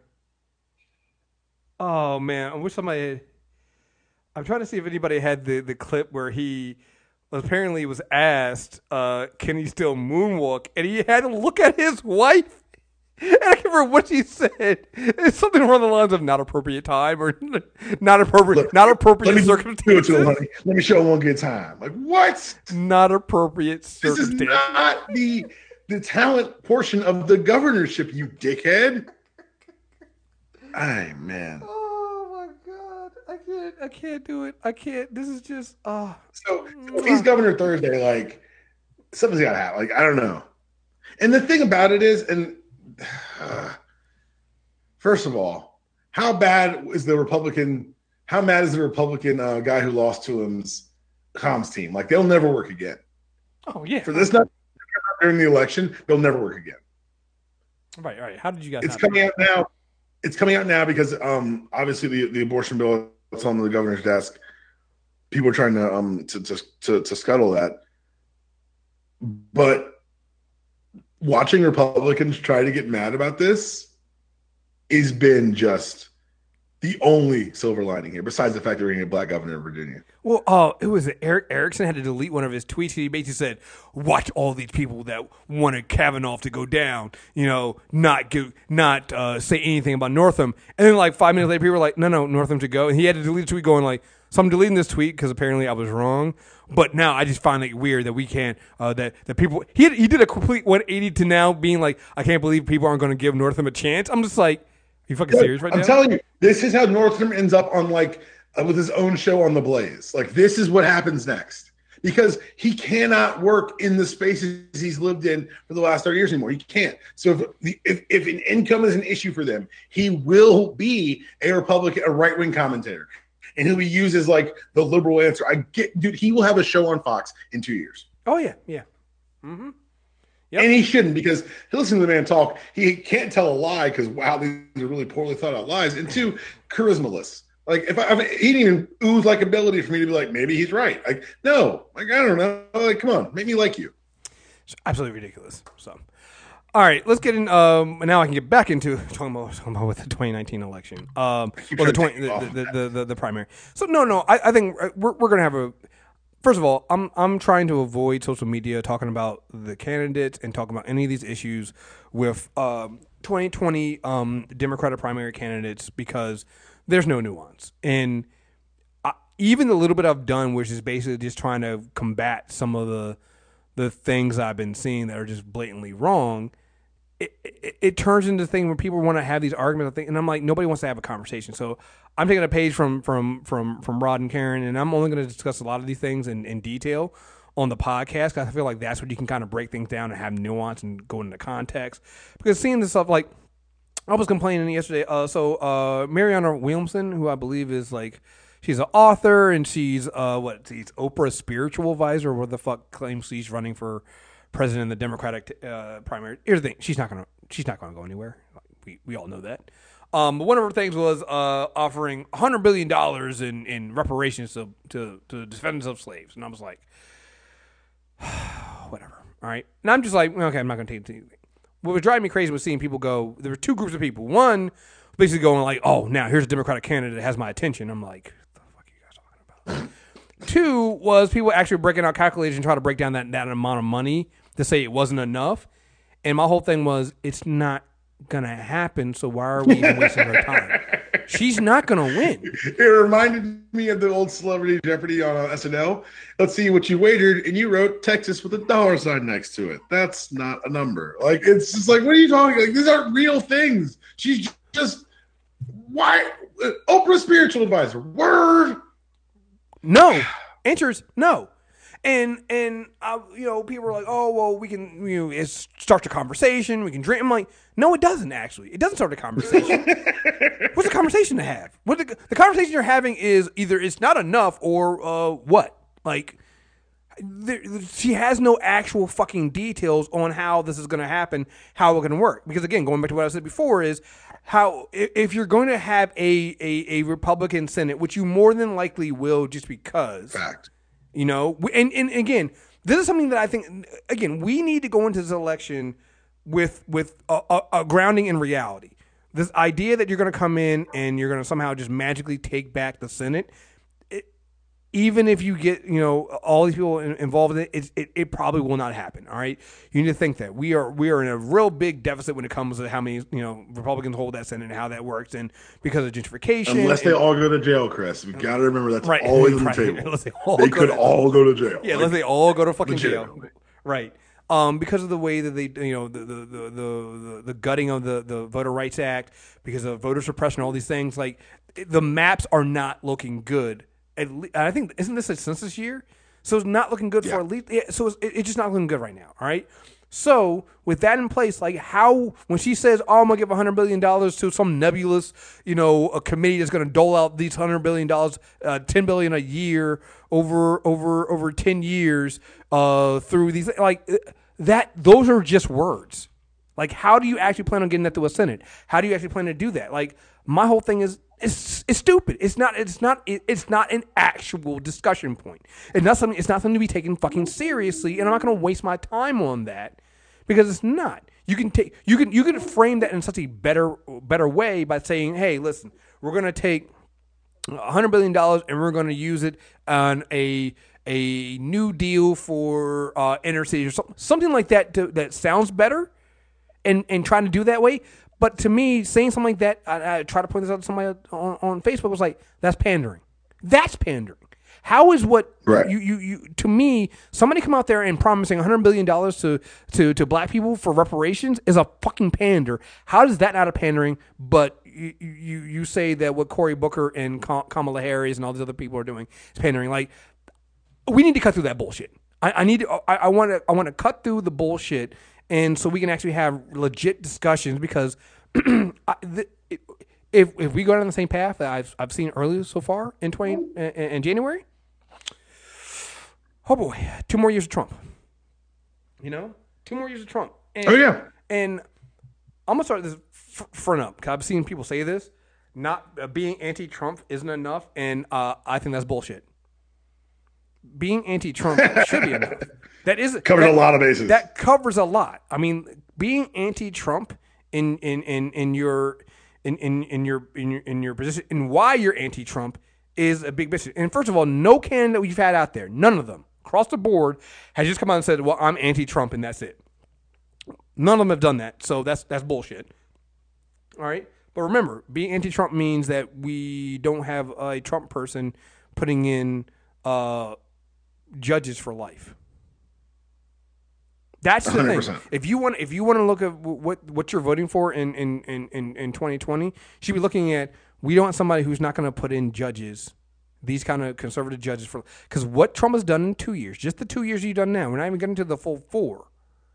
Just in those 2 years, it's going to take at least another generation to get through. All right, you are now seeing the effects, the lasting effects of what Ronald Reagan fucking did. Mm-hmm. All right, this talk about the marginal tax rates and things like that. This is all from Reagan. That is where you're seeing this shit come from.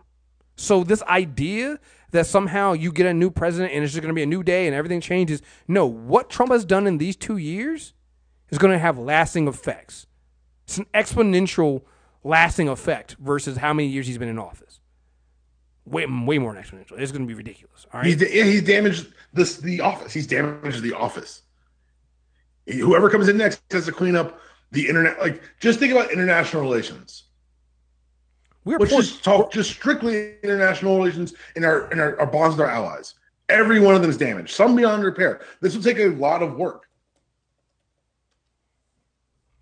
We're pulling out of one of the nuclear deal with fucking Russia.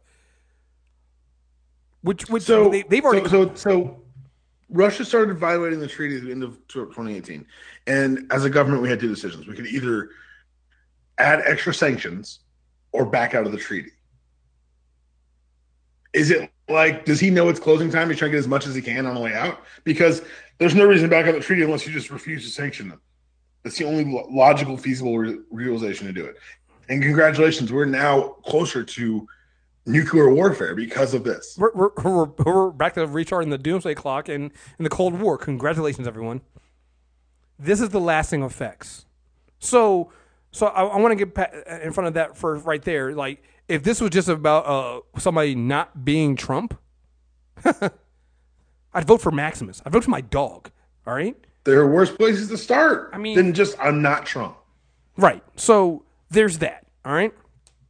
But we already know, we've already said this, that's not where any of these candidates are. All right? All these candidates are there. And all of them have pluses and minuses, and we're going to have a whole over year and a half to go through all of that stuff. The only thing I ask is, what I would like for people to do is have a real conversation with themselves about where they fall into these categories. Because I feel like a lot of people, and this is going to sound like a negative thing, and I really don't mean it this way, but a lot of people need to realize that they are not trying to have a conversation or discussion about the candidates, and they're firmly in the position of being a spoiler or / hater. And I don't necessarily think that's wrong, but I think it's wrong when you try to present yourself as not being that and trying to say you're having a conversation. You're not having a conversation when you leave out the context of certain things in people's records to form a narrative that suits your narrative, because you don't want to have the full conversation. You don't give everybody the full information. Perfect example of this: Kamala Harris. All right, there's been a lot of talk about her. She's clearly I'm gonna say it right now. She's clearly a front runner. I mean, 22,000 people showed up to her announcement. People were saying she's DOA on dead on arrival. I'm like, 22,000 people showed up to her announcement. Her town hall with CNN was the most watched single candidate town hall in history. So she's not DOA. So you're going to deal with this, and you're going to deal with the fact that she's going to be a front runner. So her being, she was what, the state attorney in California? Correct. And look, there will be some pluses and minuses from that. But she was a cop thing. It's like, come on, guys. We're not. If you want to get down to the details of what the policies were that she supported, then let's have that conversation. A perfect example of this, and I'm just pulling this one example out because it was the most egregious example of people pretty much lying about what the context was. Everybody's kind of seeing this talk about that Kamala Harris, U.S. Senator Kamala Harris, bragged and boasted and laughed about prosecuting a single homeless mother in January 2010 speech, right? Somebody, first of all, it was put out there by Walker Bragman, which if you find out, I've already blocked this dude. This dude's fucking terrible, all right? He's fucking terrible. He's anti-black, and he has a lot of things to say about the black Democratic candidates, but doesn't say a lot about Bernie. It's kind of weird. So strange. Yeah. So one, check your sources and who these people are, and if they seem to have a harder time on all the other candidates, but not Bernie. Keep that in mind. But here's the thing. What actually happened with the truancy program? Because we were saying that she threatened to lock parents up of truant kids up in jail for at least 180 days. All right. There's a lot more details that go into that. First of all, what you find is that I think when the entire program happened, maybe only 6 parents ever actually got prosecuted. The homeless woman that she's apparently laughing about here, you find out that actually that homeless woman never actually got locked up. Actually, what happened was the program was basically used to get parents to the table, and what ended up happening was they actually got that woman housing. Wait, that doesn't sound like the narrative I was told. Yeah, she got they got the woman housing because that was the point.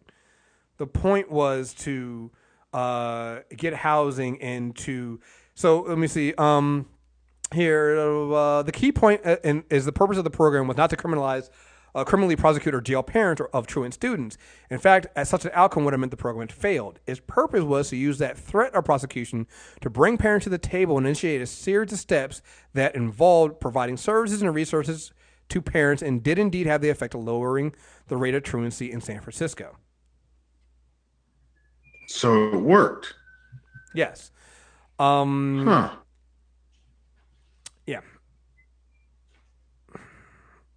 It wasn't to lock up these students.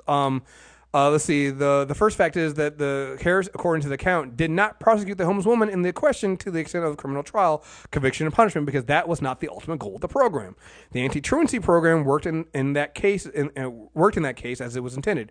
By confronting the mother with a negative potential outcome of criminal conviction, San Francisco authorities were able to bring her into a process that involved providing her help and resources that she would otherwise not have received, while also motivating her to ensure that children attended school, thus making it statistically less likely that they would end up as victims and perpetrators of crimes. Harris said the outcome meant that her office was able to dismiss charges against the mother.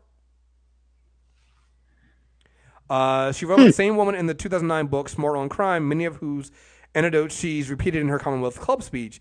There she specified the provisions of services, a key part of the truancy program that many of the 2019 critics do not mention, included finding housing for the previously homeless woman. This is what I mean. I am not saying that you can't then sit there and go, well, I still have a problem with her using the threat of prosecution against a homeless black woman to do this. You know what? I feel like that is a valid critique. We can even say, were there any other option to try to get, like, what was keeping this woman from going to use these services beforehand? Let's have that conversation. But by specifically leaving out the fact that this woman was actually given help and was not put into jail, you are, for all intents and purposes, lying. It's a bad faith argument. And this is my problem with all of this. There's a bunch of people who are sitting on the other side who, one, I feel like if you know you're not going to vote in this next upcoming election, you should also let people know that. Because I think that also kind of colors how this is going. Because you have no intention of participating in this upcoming election. So you need to actually sit these out and let people kind of have these kind of discussions, because you are not having an actual legitimate discussion. You are not having, and you're like you said, you're having a bad faith argument by cutting this stuff out and cutting. Like, I actually got this from Snoops. That's where I found it from. I was like, yo, let's fact check this, because if you go and read any of the other articles about this, they don't go into the other details about what actually happened to this woman. They don't go into the actual details of, okay, well, how far did this go? What happened? Because here's the other thing, too, that kind of gets dismissed about this is we're talking about kids. These are not kids that just missed 10 days of school. We're talking about like critically truant students, which typically means there's child abuse involved in this. So when you get there and go tell me that she went after parents that, who truant parents and that's what they did and it's wrong, blah, blah, blah. If these parents are committing child abuse and are specifically not letting their children go to school, that is a criminal matter. I'm sorry, it is. Right. And they should be prosecuted. Apparently, when you look at the program, there are like 5 or 6 steps before you actually get to the point of being prosecuted. It's basically that they go through, which is actually, honestly, and I understand that people are having this whole, are on this whole prison abolition thing. I get that we want to get to that point. Fine. There's going to be some steps in between there, though. And to me, this process here is that step in between, where you go through and you have a bunch of steps in between to give people the tools they need to avoid going down this road. Any other time, you would have thrown the parents in jail, not giving them a chance to get the resources they need, not giving them the help they need, not seeing why those kids are not getting into school. Because she even says at one point that what the old process is not even to go with the parents, you lock up the kids. You throw the kids into the system. She's like, well, that's not a good thing. Let's go after the parents. If we go after the parents, get the parents involved, we can now get the kids in school, find out where these people are missing their services, and get there. I'm like, I'm sorry, that's actually a good idea. We can sit there and have debates about maybe we shouldn't use the stick, if you will, but it worked. It got kids back into school, and it not just got the kids back in school, but it got the families the services they need to make sure those kids got into school. Which in this case was getting the homeless woman you guys are suggesting that she locked up, getting her housing. This is where, and then this is not me going, got to vote for Kamala Harris. I'm not saying that they didn't have other things you got to look at, but I'm saying that let's have good faith arguments. You can make a good faith argument as to why you cannot vote for Kamala Harris because of the things she's done. You can make that argument. You do not need to lie and omit things like this and omit the details of what actually happened. That's bullshit, and that makes you bullshit. I'm sorry. I was seeing so many of these people go, people are trying to say that we're just against her because of this, blah, blah, blah. I'm like, well, yeah, because one, you guys are way too invested in her than anybody else. And two, you have broken down the actual issues of her into something that's into Cliff Notes. And these issues are not Cliff Note issues. Right. They're more complicated than that. They require real consideration. Right. Let's have that. And look, and the way I'm saying is, let's have that conversation. Dropping it down into a meme ain't it. Meme discussions of politics is not going to get you where you think you're going to get to. It's not. We can have the actual conversation about where these things went and how these actually affected people. Yes, let's have that. But you got to tell the whole fucking story. You got to tell the whole fucking story. You can't cut out the things that are inconvenient. You can't go, she threatened to lock up a homeless woman with her kids. It's like, okay, what's the rest of the story? She ended up getting the homeless woman help and kind of the kids back in school. When I hear for facts, I'm here to be mad. Interesting. But I will say that, the thing about it is, and the reason why I don't want to have these conversations on Twitter no more or social media anymore is because I also understand why people are upset. Again, another thing that counts with Kamala Harris is the whole, sex workers are clearly not happy with Kamala. I can't remember the name of the bill, but the bill that basically shut down Backpage and everything like that, right? And I get it. And I think this is true of a lot of the community. And this is a problem that is pretty much only on the left, and it's because the left is such a diverse coalition of people that make up the left. I feel like a lot of people have gotten to this point where they do not want to hear from people that have caused harm in their communities, whether it's directly or indirectly, or and give people chances. And I understand this because it's always a conversation of, no, let's do the greater good for everybody, and then once that they're in office, we'll make sure that we push them on your specific issue that doesn't affect me but affects you. We'll do that. And historically, we can say that hasn't happened. Historically, it hasn't. Historically, what ends up happening is the same argument that, we made about Bernie Bros would make to us about Bernie. It's like, oh, well, no, we put it all in for education, economic policies for everybody, and then we'll deal with the specific issues that involve race, right? We know for a fact that usually what ends up happening is it doesn't happen because groups of people people lack this empathy and understanding and way of pushing people. So I don't know where we go from. We need to have a conversation about that, though, because what ends up happening is you have people that are like, well, I'm not budging on this because honestly, we're always told to wait until it's our turn, and it always ends up not being our turn. At the same time, I do believe that any of the candidates that come out of the Democratic primary, you have a better chance of pushing them into the direction that you need to go than you do if say, you get Trump. And I don't know how we reconcile that. I don't know, because some of the things are going to be like the issues with sex workers is one of those things that while I support sex workers and I believe more sex workers should be treated like regular workers. They really should be, right? They should be. We should. The problem is that unfortunately what I just said there is not a mainstream belief, unfortunately. And I don't know how you make it a mainstream belief while we're also focusing on, let's say Trump gets another 4 years, you're not going to make it a mainstream belief while you I feel like a lot of these issues, it's so much easier when you have somebody that's already kind of on that left side. If you already have a Democrat in office, it's easier to then make some of these issues mainstream. For instance, LGBTQ issues. I feel like that and criminal justice reform, I feel like became way more mainstream issues under Obama because you had somebody in office that could at least get you at the table.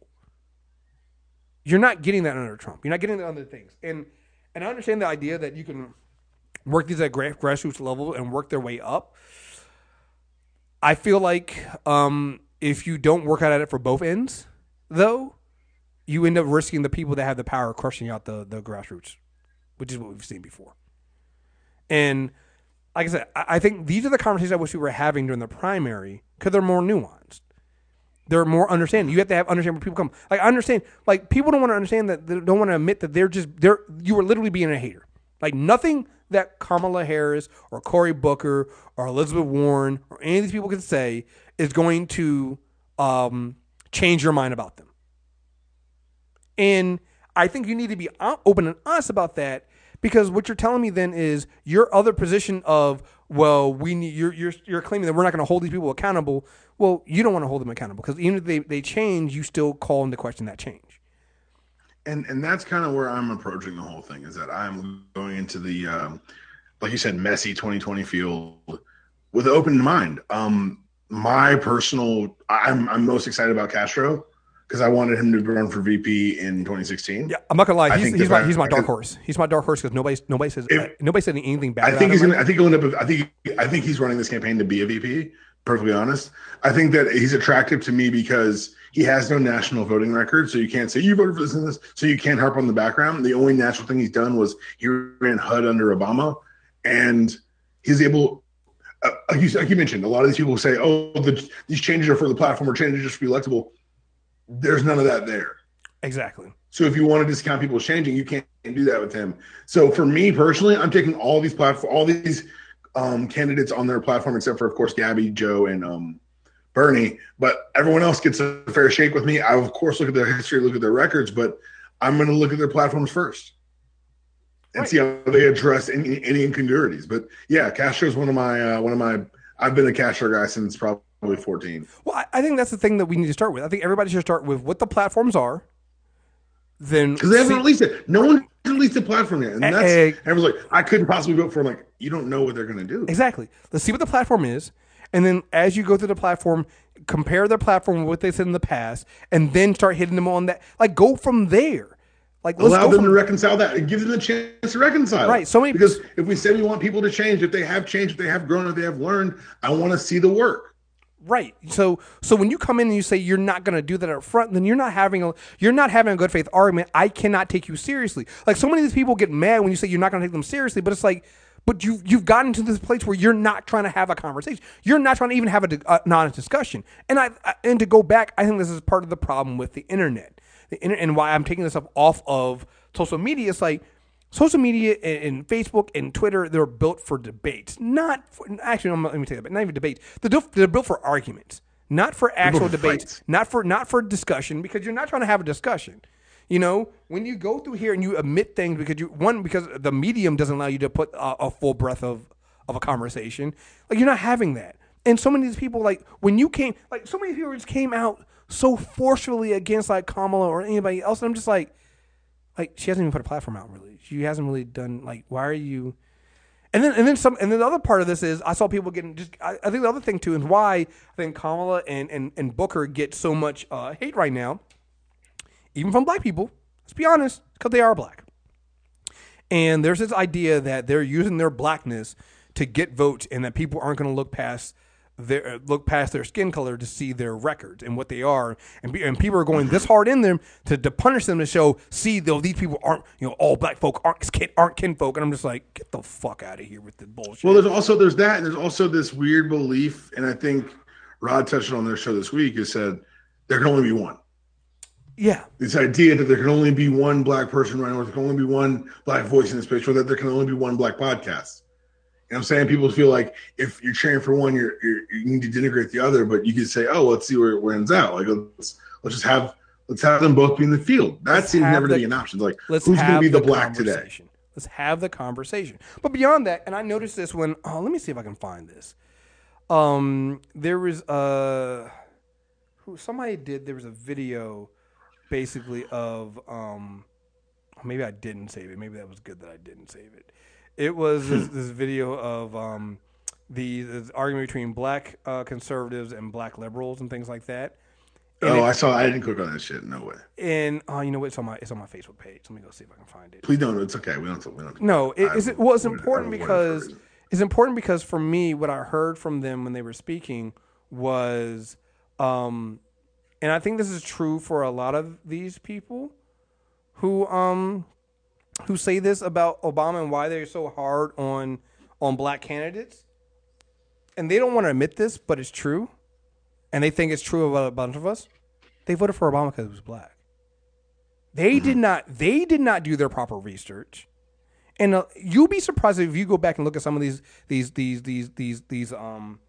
black activists and black people who are so anti-Obama now and anti this and are so like radical. You'd be surprised how many of them were pro-Obama and were all hoping change in Obama when he first started. And what you find out is none of them actually did their proper research into Obama or how politics works, and they got disenfranchised and they got we're seeing that similar with Trump, because I know that I believe a lot of Trump voters voted for racism and sexism and all that shit, but some Trump voters were like, "Oh, that's a white man. I'm not voting for this woman." Mm-hmm. Yeah. So what you get is you get these people getting upset, and they're then throwing that at the rest of us, going, "Oh yeah, see, you guys just don't know any better." I'm like, no, I actually did. I knew what we were getting, and I was actually very skeptical of Obama at first, because I was like, I got to wait for his platform. I got to wait for this. I got to wait for this. And some of those same people now are all like, oh, nope. So here we go. This is, oddly enough, from Vice, which also had a major layoff of people this week. Ohio. I went to one of the worst schools in Akron, Ohio. I went to the military, risked my life multiple times. There is no reason that every single black kid on the block can do that same thing. Oh, no. Yeah, guys, this is how it's going to be.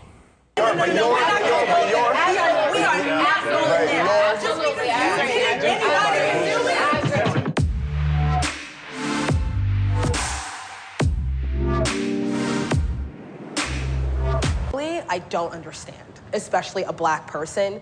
3 words or less, what is your reaction when you see a black person wearing a MAGA hat? There's a story. Independent-minded brother. Bold. Confused.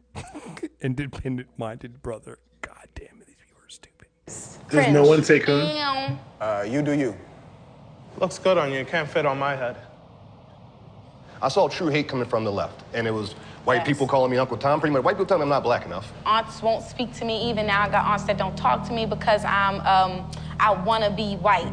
The people that call me the nastiest, all kinds of like, oh, house Uncle Tom, like all this stuff. I've been called a bed wench. That's how racist the left still is. For the black conservatives, how do you align with white conservatives when they speak mal of black people? You call them out. My whole thing that's like not for even me, calling them out, but just how do you stand with them when they are speaking mal how do against you stand with yourself? Hillary Clinton when she calls, kids super predators? I am so tired of the super. Can we retire that for 2019? Hotep. She's not even. Hotep and conservative blacks are so close. She's not even running. Can we just retire super predators? Can we do that? Can we just? I'm so Or tired. let's point out that Bernie voted on the bill, and so did Biden. But that's different. But that's different. Oh, okay. But that's different because they didn't actually call super predators. So that's different. I'm just. Can we stop with that? Like it's such a bullshit line, and it's so fucking lazy. You know what I'm saying? But there are going to be some racists all over the place. So now it's like, okay, yo, watch him out. Believing in Trump's rhetoric, just morally, I don't understand. Especially a black person, because just him as a person, as an entity, is just super corrupt. Who here voted for Barack Obama? Damn near everybody. Twice. Campaign for him in 08. A semi-personal question. Did anyone vote for him just because he was black? Not just, but that was a big reason I voted. 3 of the 4 black conservatives in this video raised their hand saying they voted for him just because he was black. At that point, you end this conversation and go, you guys are not serious. You guys are not serious. You are all calling other people sheep, but you literally voted for Barack Obama because he was black. You had no idea what his platform was. See, I'll admit, it's really funny because I'm a conservative, and I was so available to be used by all of the systems that made that person president. This person was born and raised in wealth and privilege his entire life. And the idea that this person was somehow more connected to me because we share the same skin color is crazy. Yep. But I bought it. That's one reason why I'm conservative now, because I will... You heard that, right? Wait, I thought he was... Oh... You hear the. I don't want to show no more, man. What the fuck? You hear this? I want to get to the part where he says superhero. I'm trying willing to vote for somebody because of the way they look, and look what it did for me. Absolutely nothing. Who is disappointed with the Barack Obama presidency? I'm disappointed with I'm disappointed with all of it. Like, we're never going to be led to liberation in a binary system. A binary system for black people is literally always going to be us choosing the lesser of two evils. I'm always choosing my death either as a blunt force blow or death by 1,000 paper cuts. I feel like the candidates that keep being put up year after year after year keep hardlining us. We're saying we're choosing the lesser of two evils, right? Where I think that it's really important that we see candidates that come from our communities who also recognize the historical debt that this country has to black people and to people of color so that we can move forward. So we know that none of us are free unless all of us are free. Thank you. So, but I'm free. That got nothing to do with me. I'm free. So you voted for Donald Trump. Yes. Would you mind telling us why he won your vote in 2016? Well, first and foremost, Donald Trump won my vote because I was not voting for Hillary Clinton. At first, I really didn't know much about what Trump was doing. I'm looking at my Christian values and I'm realizing this man is really aligning himself with what we truly believe in, you know? And this is a chick who got a felony, who had 5 years probation. And so what I did was I made a choice to surrender my life to Jesus and live righteously. I'm a businesswoman. I have my own financial consulting company. And the fact that he was trying to cut funding, and he is cutting funding to welfare, that is a very big thing. People don't realize the more money that's spent on welfare is coming out of our taxes. The more you're allowing them to extend their lifestyle in the projects, the more money is coming out of my pocket. That's part of my problem. I'll end it there, but that was a black. Thank you. I mean, that's. I mean, yeah. Thank you. That was a black woman there. That was disgusting. But I feel like there's so many people like that. People say to me like, "Oh, you got to talk to people to hear me out." Yo, man, there's no convincing someone like that. That's not a conversation we had. And there's so many people like that have half a knowledge of what they're talking, and well, actually have no knowledge of what they're speaking on. but want to. Like the other guy said, basically like, oh, we all voted for this superhero in Barack Obama. I'm like, no, we didn't. I did not vote. Like, sure, yes, I got the Obama open up the shirt with the big O in the shape of like that looks like the Superman. I got that as a shirt, but motherfucker, that's a meme. That's not what I actually believed. Like you actually bought and sold into a political campaign, and I feel like there's so many people that are like that though. There's so many people who have bought into the glamorous side of political campaigns, not realizing that you still have to hold these people accountable. And that goes back to what I was saying. It's like if we do not hold people accountable, we need to first have a discussion of what holding people accountable is. How do you push people to the left? How do you push people towards your issues? And if your whole thing is, I'm not going to do that, I'm just going to be a spoiler, then that's fine, but you also got to deal with the people that say that that's wrong. Because I honestly, I don't know what candidate I'm going to end up voting for in the Democratic primary. Because we haven't had a debate yet. There hasn't been a debate. All the candidates haven't announced. We don't know what the hell is going to go on right now, right? So I do know one thing though: whoever comes out of the Democratic primary, more than likely, unless somebody unless something weird happens like Howard Schultz or something like that, I'm voting.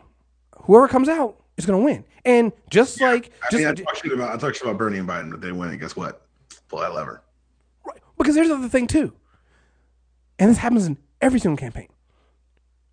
If you push forward the left and progressive issues you want, all those candidates are going to run on those issues. Like I implore people to go and look at what the Democratic platform of 2016 was and what it looked like. Go compare that to Hillary's platform and look at that. I feel like so many people have opinions on what she ran on and had never took a look at what her actual platform was. And what you will see is that is the most progressive platform of any Democratic nominee we've ever seen. Even more progressive than Barack Obama's. Because that's what happens.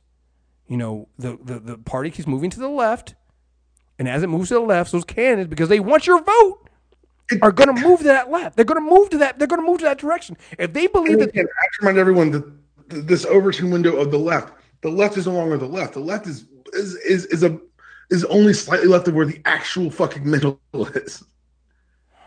Like this is ridiculous. I'm so upset. It's so ridiculous. We're arguing over people that are going to have like a 3% difference in their platforms. Exactly. So like I said, man, I'm just saying, like, be open and honest where you stand on this stuff. If you're going to be a hater or be a spoiler, that's fine. I understand that because you need people to understand that, these issues that affect me, and I'm tired of them being ignored. I'm fine with that.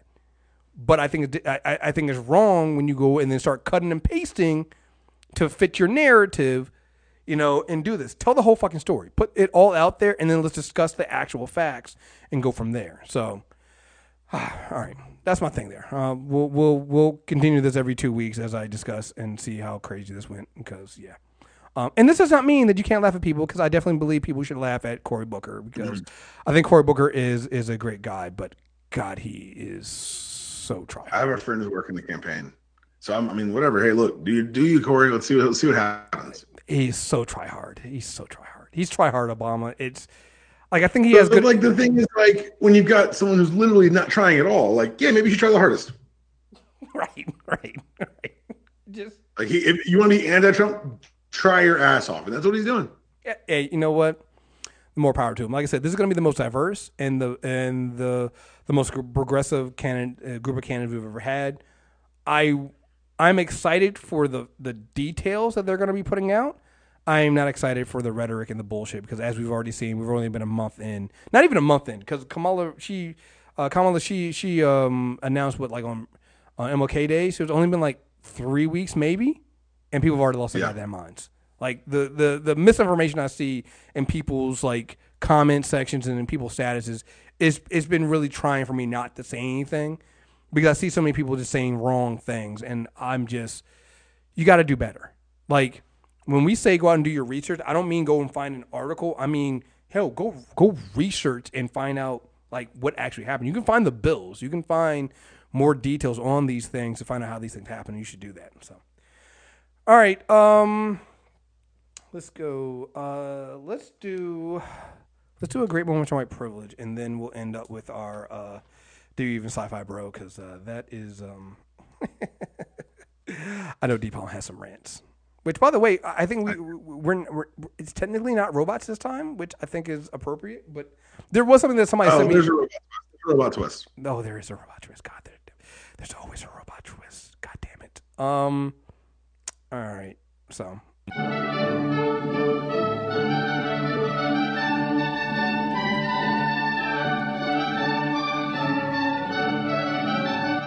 All right, great moments of white privilege. This week's great moment of white privilege ties into our out of touch Olympics that we've been dealing with all these rich people. So, rich people are just, oh god damn it, they're fucking out of their goddamn minds.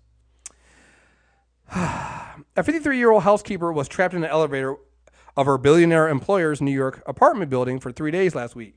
What caused the elevator to malfunction is unclear. But the woman is in stable condition after being rescued Monday morning and has since been released from the hospital. I know you're going, why is this a great moment of white privilege?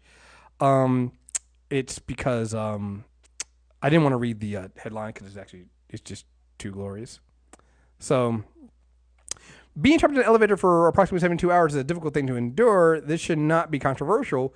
But this woman's feat was not impressive enough for one of her employees' neighbors, who is also another rich person on the Upper East Side. And let me see if I can go ahead and play this audio of what he said. Human can last well over 72 hours with food and 72 hours without water and 7 days without food. So what she went through isn't anywhere close to the limits of human endurance, but it's just beyond what we're used to because we've become so civilized we've lost touch with our true strength. This is Wilbur Ross. This is Howard Schultz. This is all these motherfuckers who see no value in people who don't make as money as them's lives. I don't see what the problem is. You could have lived another day. What a bitch! Like that's what he said. And this is a guy who I don't know, but I know of him. He spends he has children. The help raise them. When it comes to making a meal, he couldn't do it. Cleaning his home, he doesn't do that either. I didn't go into this, but Howard Schultz didn't know how much a box of cereal costs. Why would he? When's the last time Howard Schultz bought a box of cereal that didn't come on a pallet? We saw this with Trump when he basically fed the Clemson football team with McDonald's food on platters. It's just like. Don't get me started on this bullshit. Which, by the way, shout out to the Clemson players when we find out that most of the Clemson players that showed up weren't actually the starters or any. Like only six out of the 50-some players that were black. Out of the 57 black players on the roster, 11 showed up, and of the 11, one of them is someone who actually played in the national title game. 0 starters. Oh boy! I just like it's to the point of being like they're all Mr. Burns. They've all turned into Mr. Burns from The Simpsons. It's just like... Or Matt Groening already knew this. One of the two. Just, And the funny thing about what he said is like, we've become so civilized, we've lost touch with our true strength. You've become so rich, you've lost touch with humanity. When you look at it... Here we go. Let's drop him in the wilderness for 6 days. You see what happens. A 53-year-old... Hey, we're not even testing. We're not even scratching the length of human endurance. 53-year-old woman for... 3 days stuck in an elevator. It's not a big deal. God, I love the great moment of white privilege, guys. Just.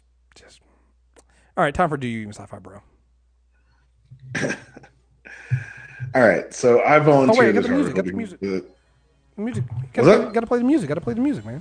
Oh my goodness. Gotta play the music. Gotta let the music come in. Get the Blade Runner music. Get it going.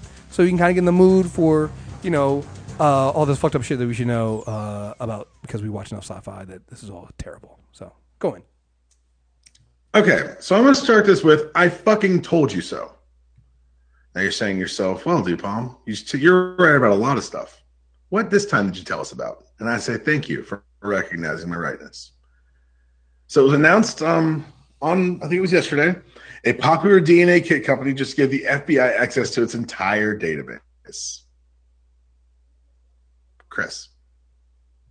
Chris. The entire database. You mean giving your DNA to some random company online is probably a bad idea? I brought this up originally because when they found the serial killer who Patton Oswalt's late wife had been writing about, they did it by using familial DNA submitted to a DNA testing service. And I said, everyone, this is the future. Congratulations. Don't give your DNA to anyone that's personal data. And so the company is now Family Tree DNA, one of the largest private genetic testing companies, is cooperating with the FBI to give its agents access to a genealogy database. The partnership, first reported by BuzzFeed News, marks the first known time a consumer DNA kit company has voluntarily given law enforcement access to a private database. Detectives have increasingly turned to DNA databases as a way to jumpstart cold cases, but previously kept searches limited to public and free databases, such as in the recent Golden State Killer case. In that option, law enforcement relied most heavily on GED Match, an open source database. Family Tree DNA was also subpoenaed to provide the identity of a single user who was a genetic match to the killer. What this means is, Chris, you and I are smart enough to say, I would never leave evidence behind committing a crime. No, I'm just kidding. We're saying that we would never voluntarily give our DNA to anyone. But if someone in your family has, because of familial DNA markers, if you and I were to commit a crime or need to be framed for a crime, Trace DNA could do that. Yep. You got and you got to think about this too, because DNA, I'm pretty sure, should fall under PII, and we do know companies are not really good at holding that stuff. So, how many times do you get emails about your credit card company or somebody losing all their customer data and losing their social security numbers, emails, and all these other things? Like, hacked last year. Yeah, like how secure are you? Like, this is your DNA. Like, you're putting your DNA into spit tubes and then putting it in the mail. Like I'm waiting on that. I'm waiting for that to happen. I'm waiting because there was a story about how and they've done this before, but ICE set up a fake university, and they basically use it as a honeypot. I'm waiting for somebody for them to realize they can set up a fake DNA company and get you to send your. I understand that think they haven't done it. What in your worldview and the experience that you and I have shared just in the last couple of years tells you that it's not already been done? That one of these companies is not a front for the CIA. Nothing. I'm not. No. Like you know better than the listeners. I can go full tinfoil hat with some of this shit. This isn't a deep stretch for me. Well, I don't think it's a deep stretch at all. I mean, it's clear. I mean, we know this. We've seen what it comes to. We know that the government works with some of these tech companies anyway, with Facebook and all these other things. We've seen them do this. We know this. So the idea that they wouldn't be working with a company that is literally cataloging your human DNA, that's not tinfoil hat. That's just, to me, honestly, this is one of those things like when people sit there and go, all the wars were in there, all these conspiracies. I'm like, those are not conspiracies. That's just what happens. Like I don't count things like that or like this as conspiracies because they're facts. Like, yes, of course they're working with them. I didn't bring this story up because I didn't have a solution. So when I read this story, I was freaked out, obviously, because it's a freaky thing to hear. But I remembered an article I read a little over a year and a half ago on TechCrunch. In a mind-boggling first, a team of biologists and security researchers have successfully infected a computer with a malicious program coded into a strain of DNA. It's a multidisciplinary team at the University of Washington. They were concerned about the security infrastructure around DNA transcription and analysis, having found elementary vulnerabilities in open source software in labs around the world. So they added a line in DNA code, and they altered some DNA records so that when it was read by the computer, it gave the computer a virus. It's all terrifying. Oh, yeah. But like now, I just,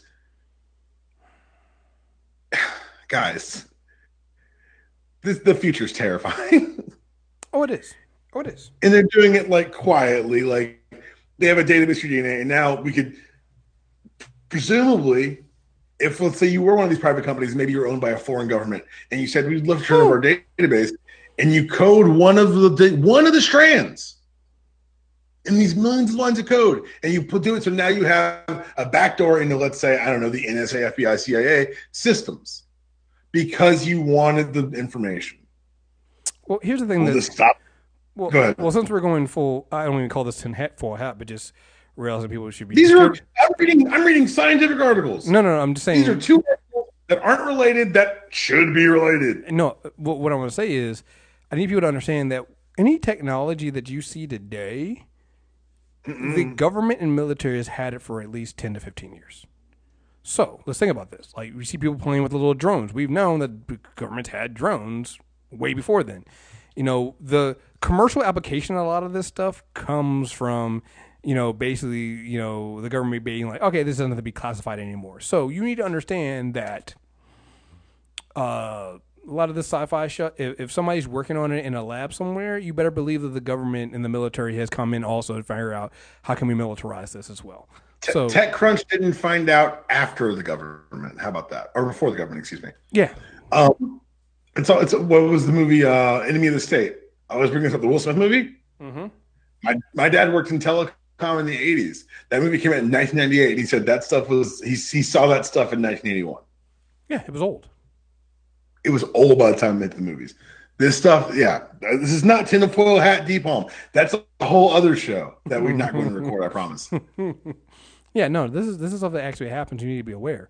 And you need to be aware of what you're getting with your data. So, but this is the same thing that happens with smart devices. And at this point, you know, I've only seen people with warnings. It's too late.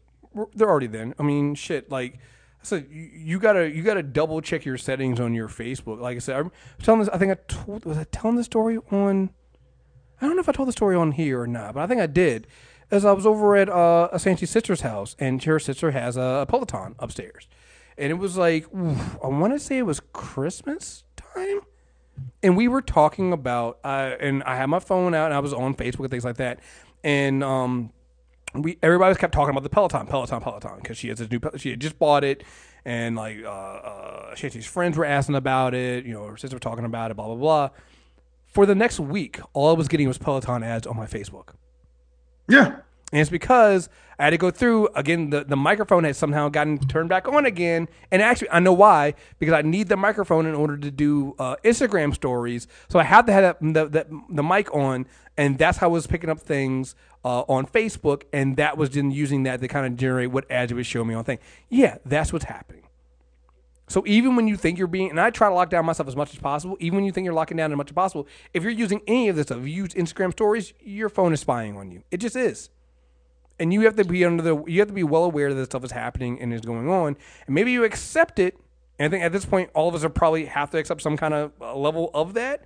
But that also means that we should then start putting in these requests. Because I'll have to bring this up next show. But, you know, the stuff that, the whole thing that happened with Apple has denied Facebook access to, I think Facebook has the internal apps on their phone because they find out that Facebook was circumventing the system and was selling this app to kids that allowed them basically to spy on these kids. Like it's some completely fucked up, right?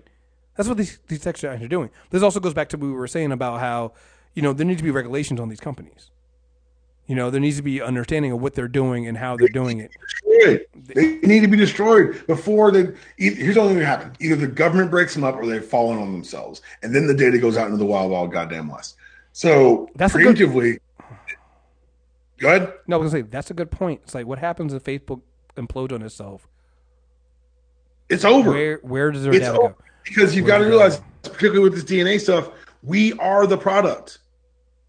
I read this online. Some woman said that whenever a 10-year-old wants to download an app, she makes her write out a one-page report on where the app came from, who makes it, what's the company's goals, and how do they monetize the data that they're getting. And I was like, shit, I should do that for every app on my phone. Mm-hmm. Just so if anything, you're at least thinking about what benefit are you getting from this app, and what benefit are they getting from you. Yep, you got to be aware. Got to be aware. So, man, it's a good show. Good show, man. See, it wasn't that bad.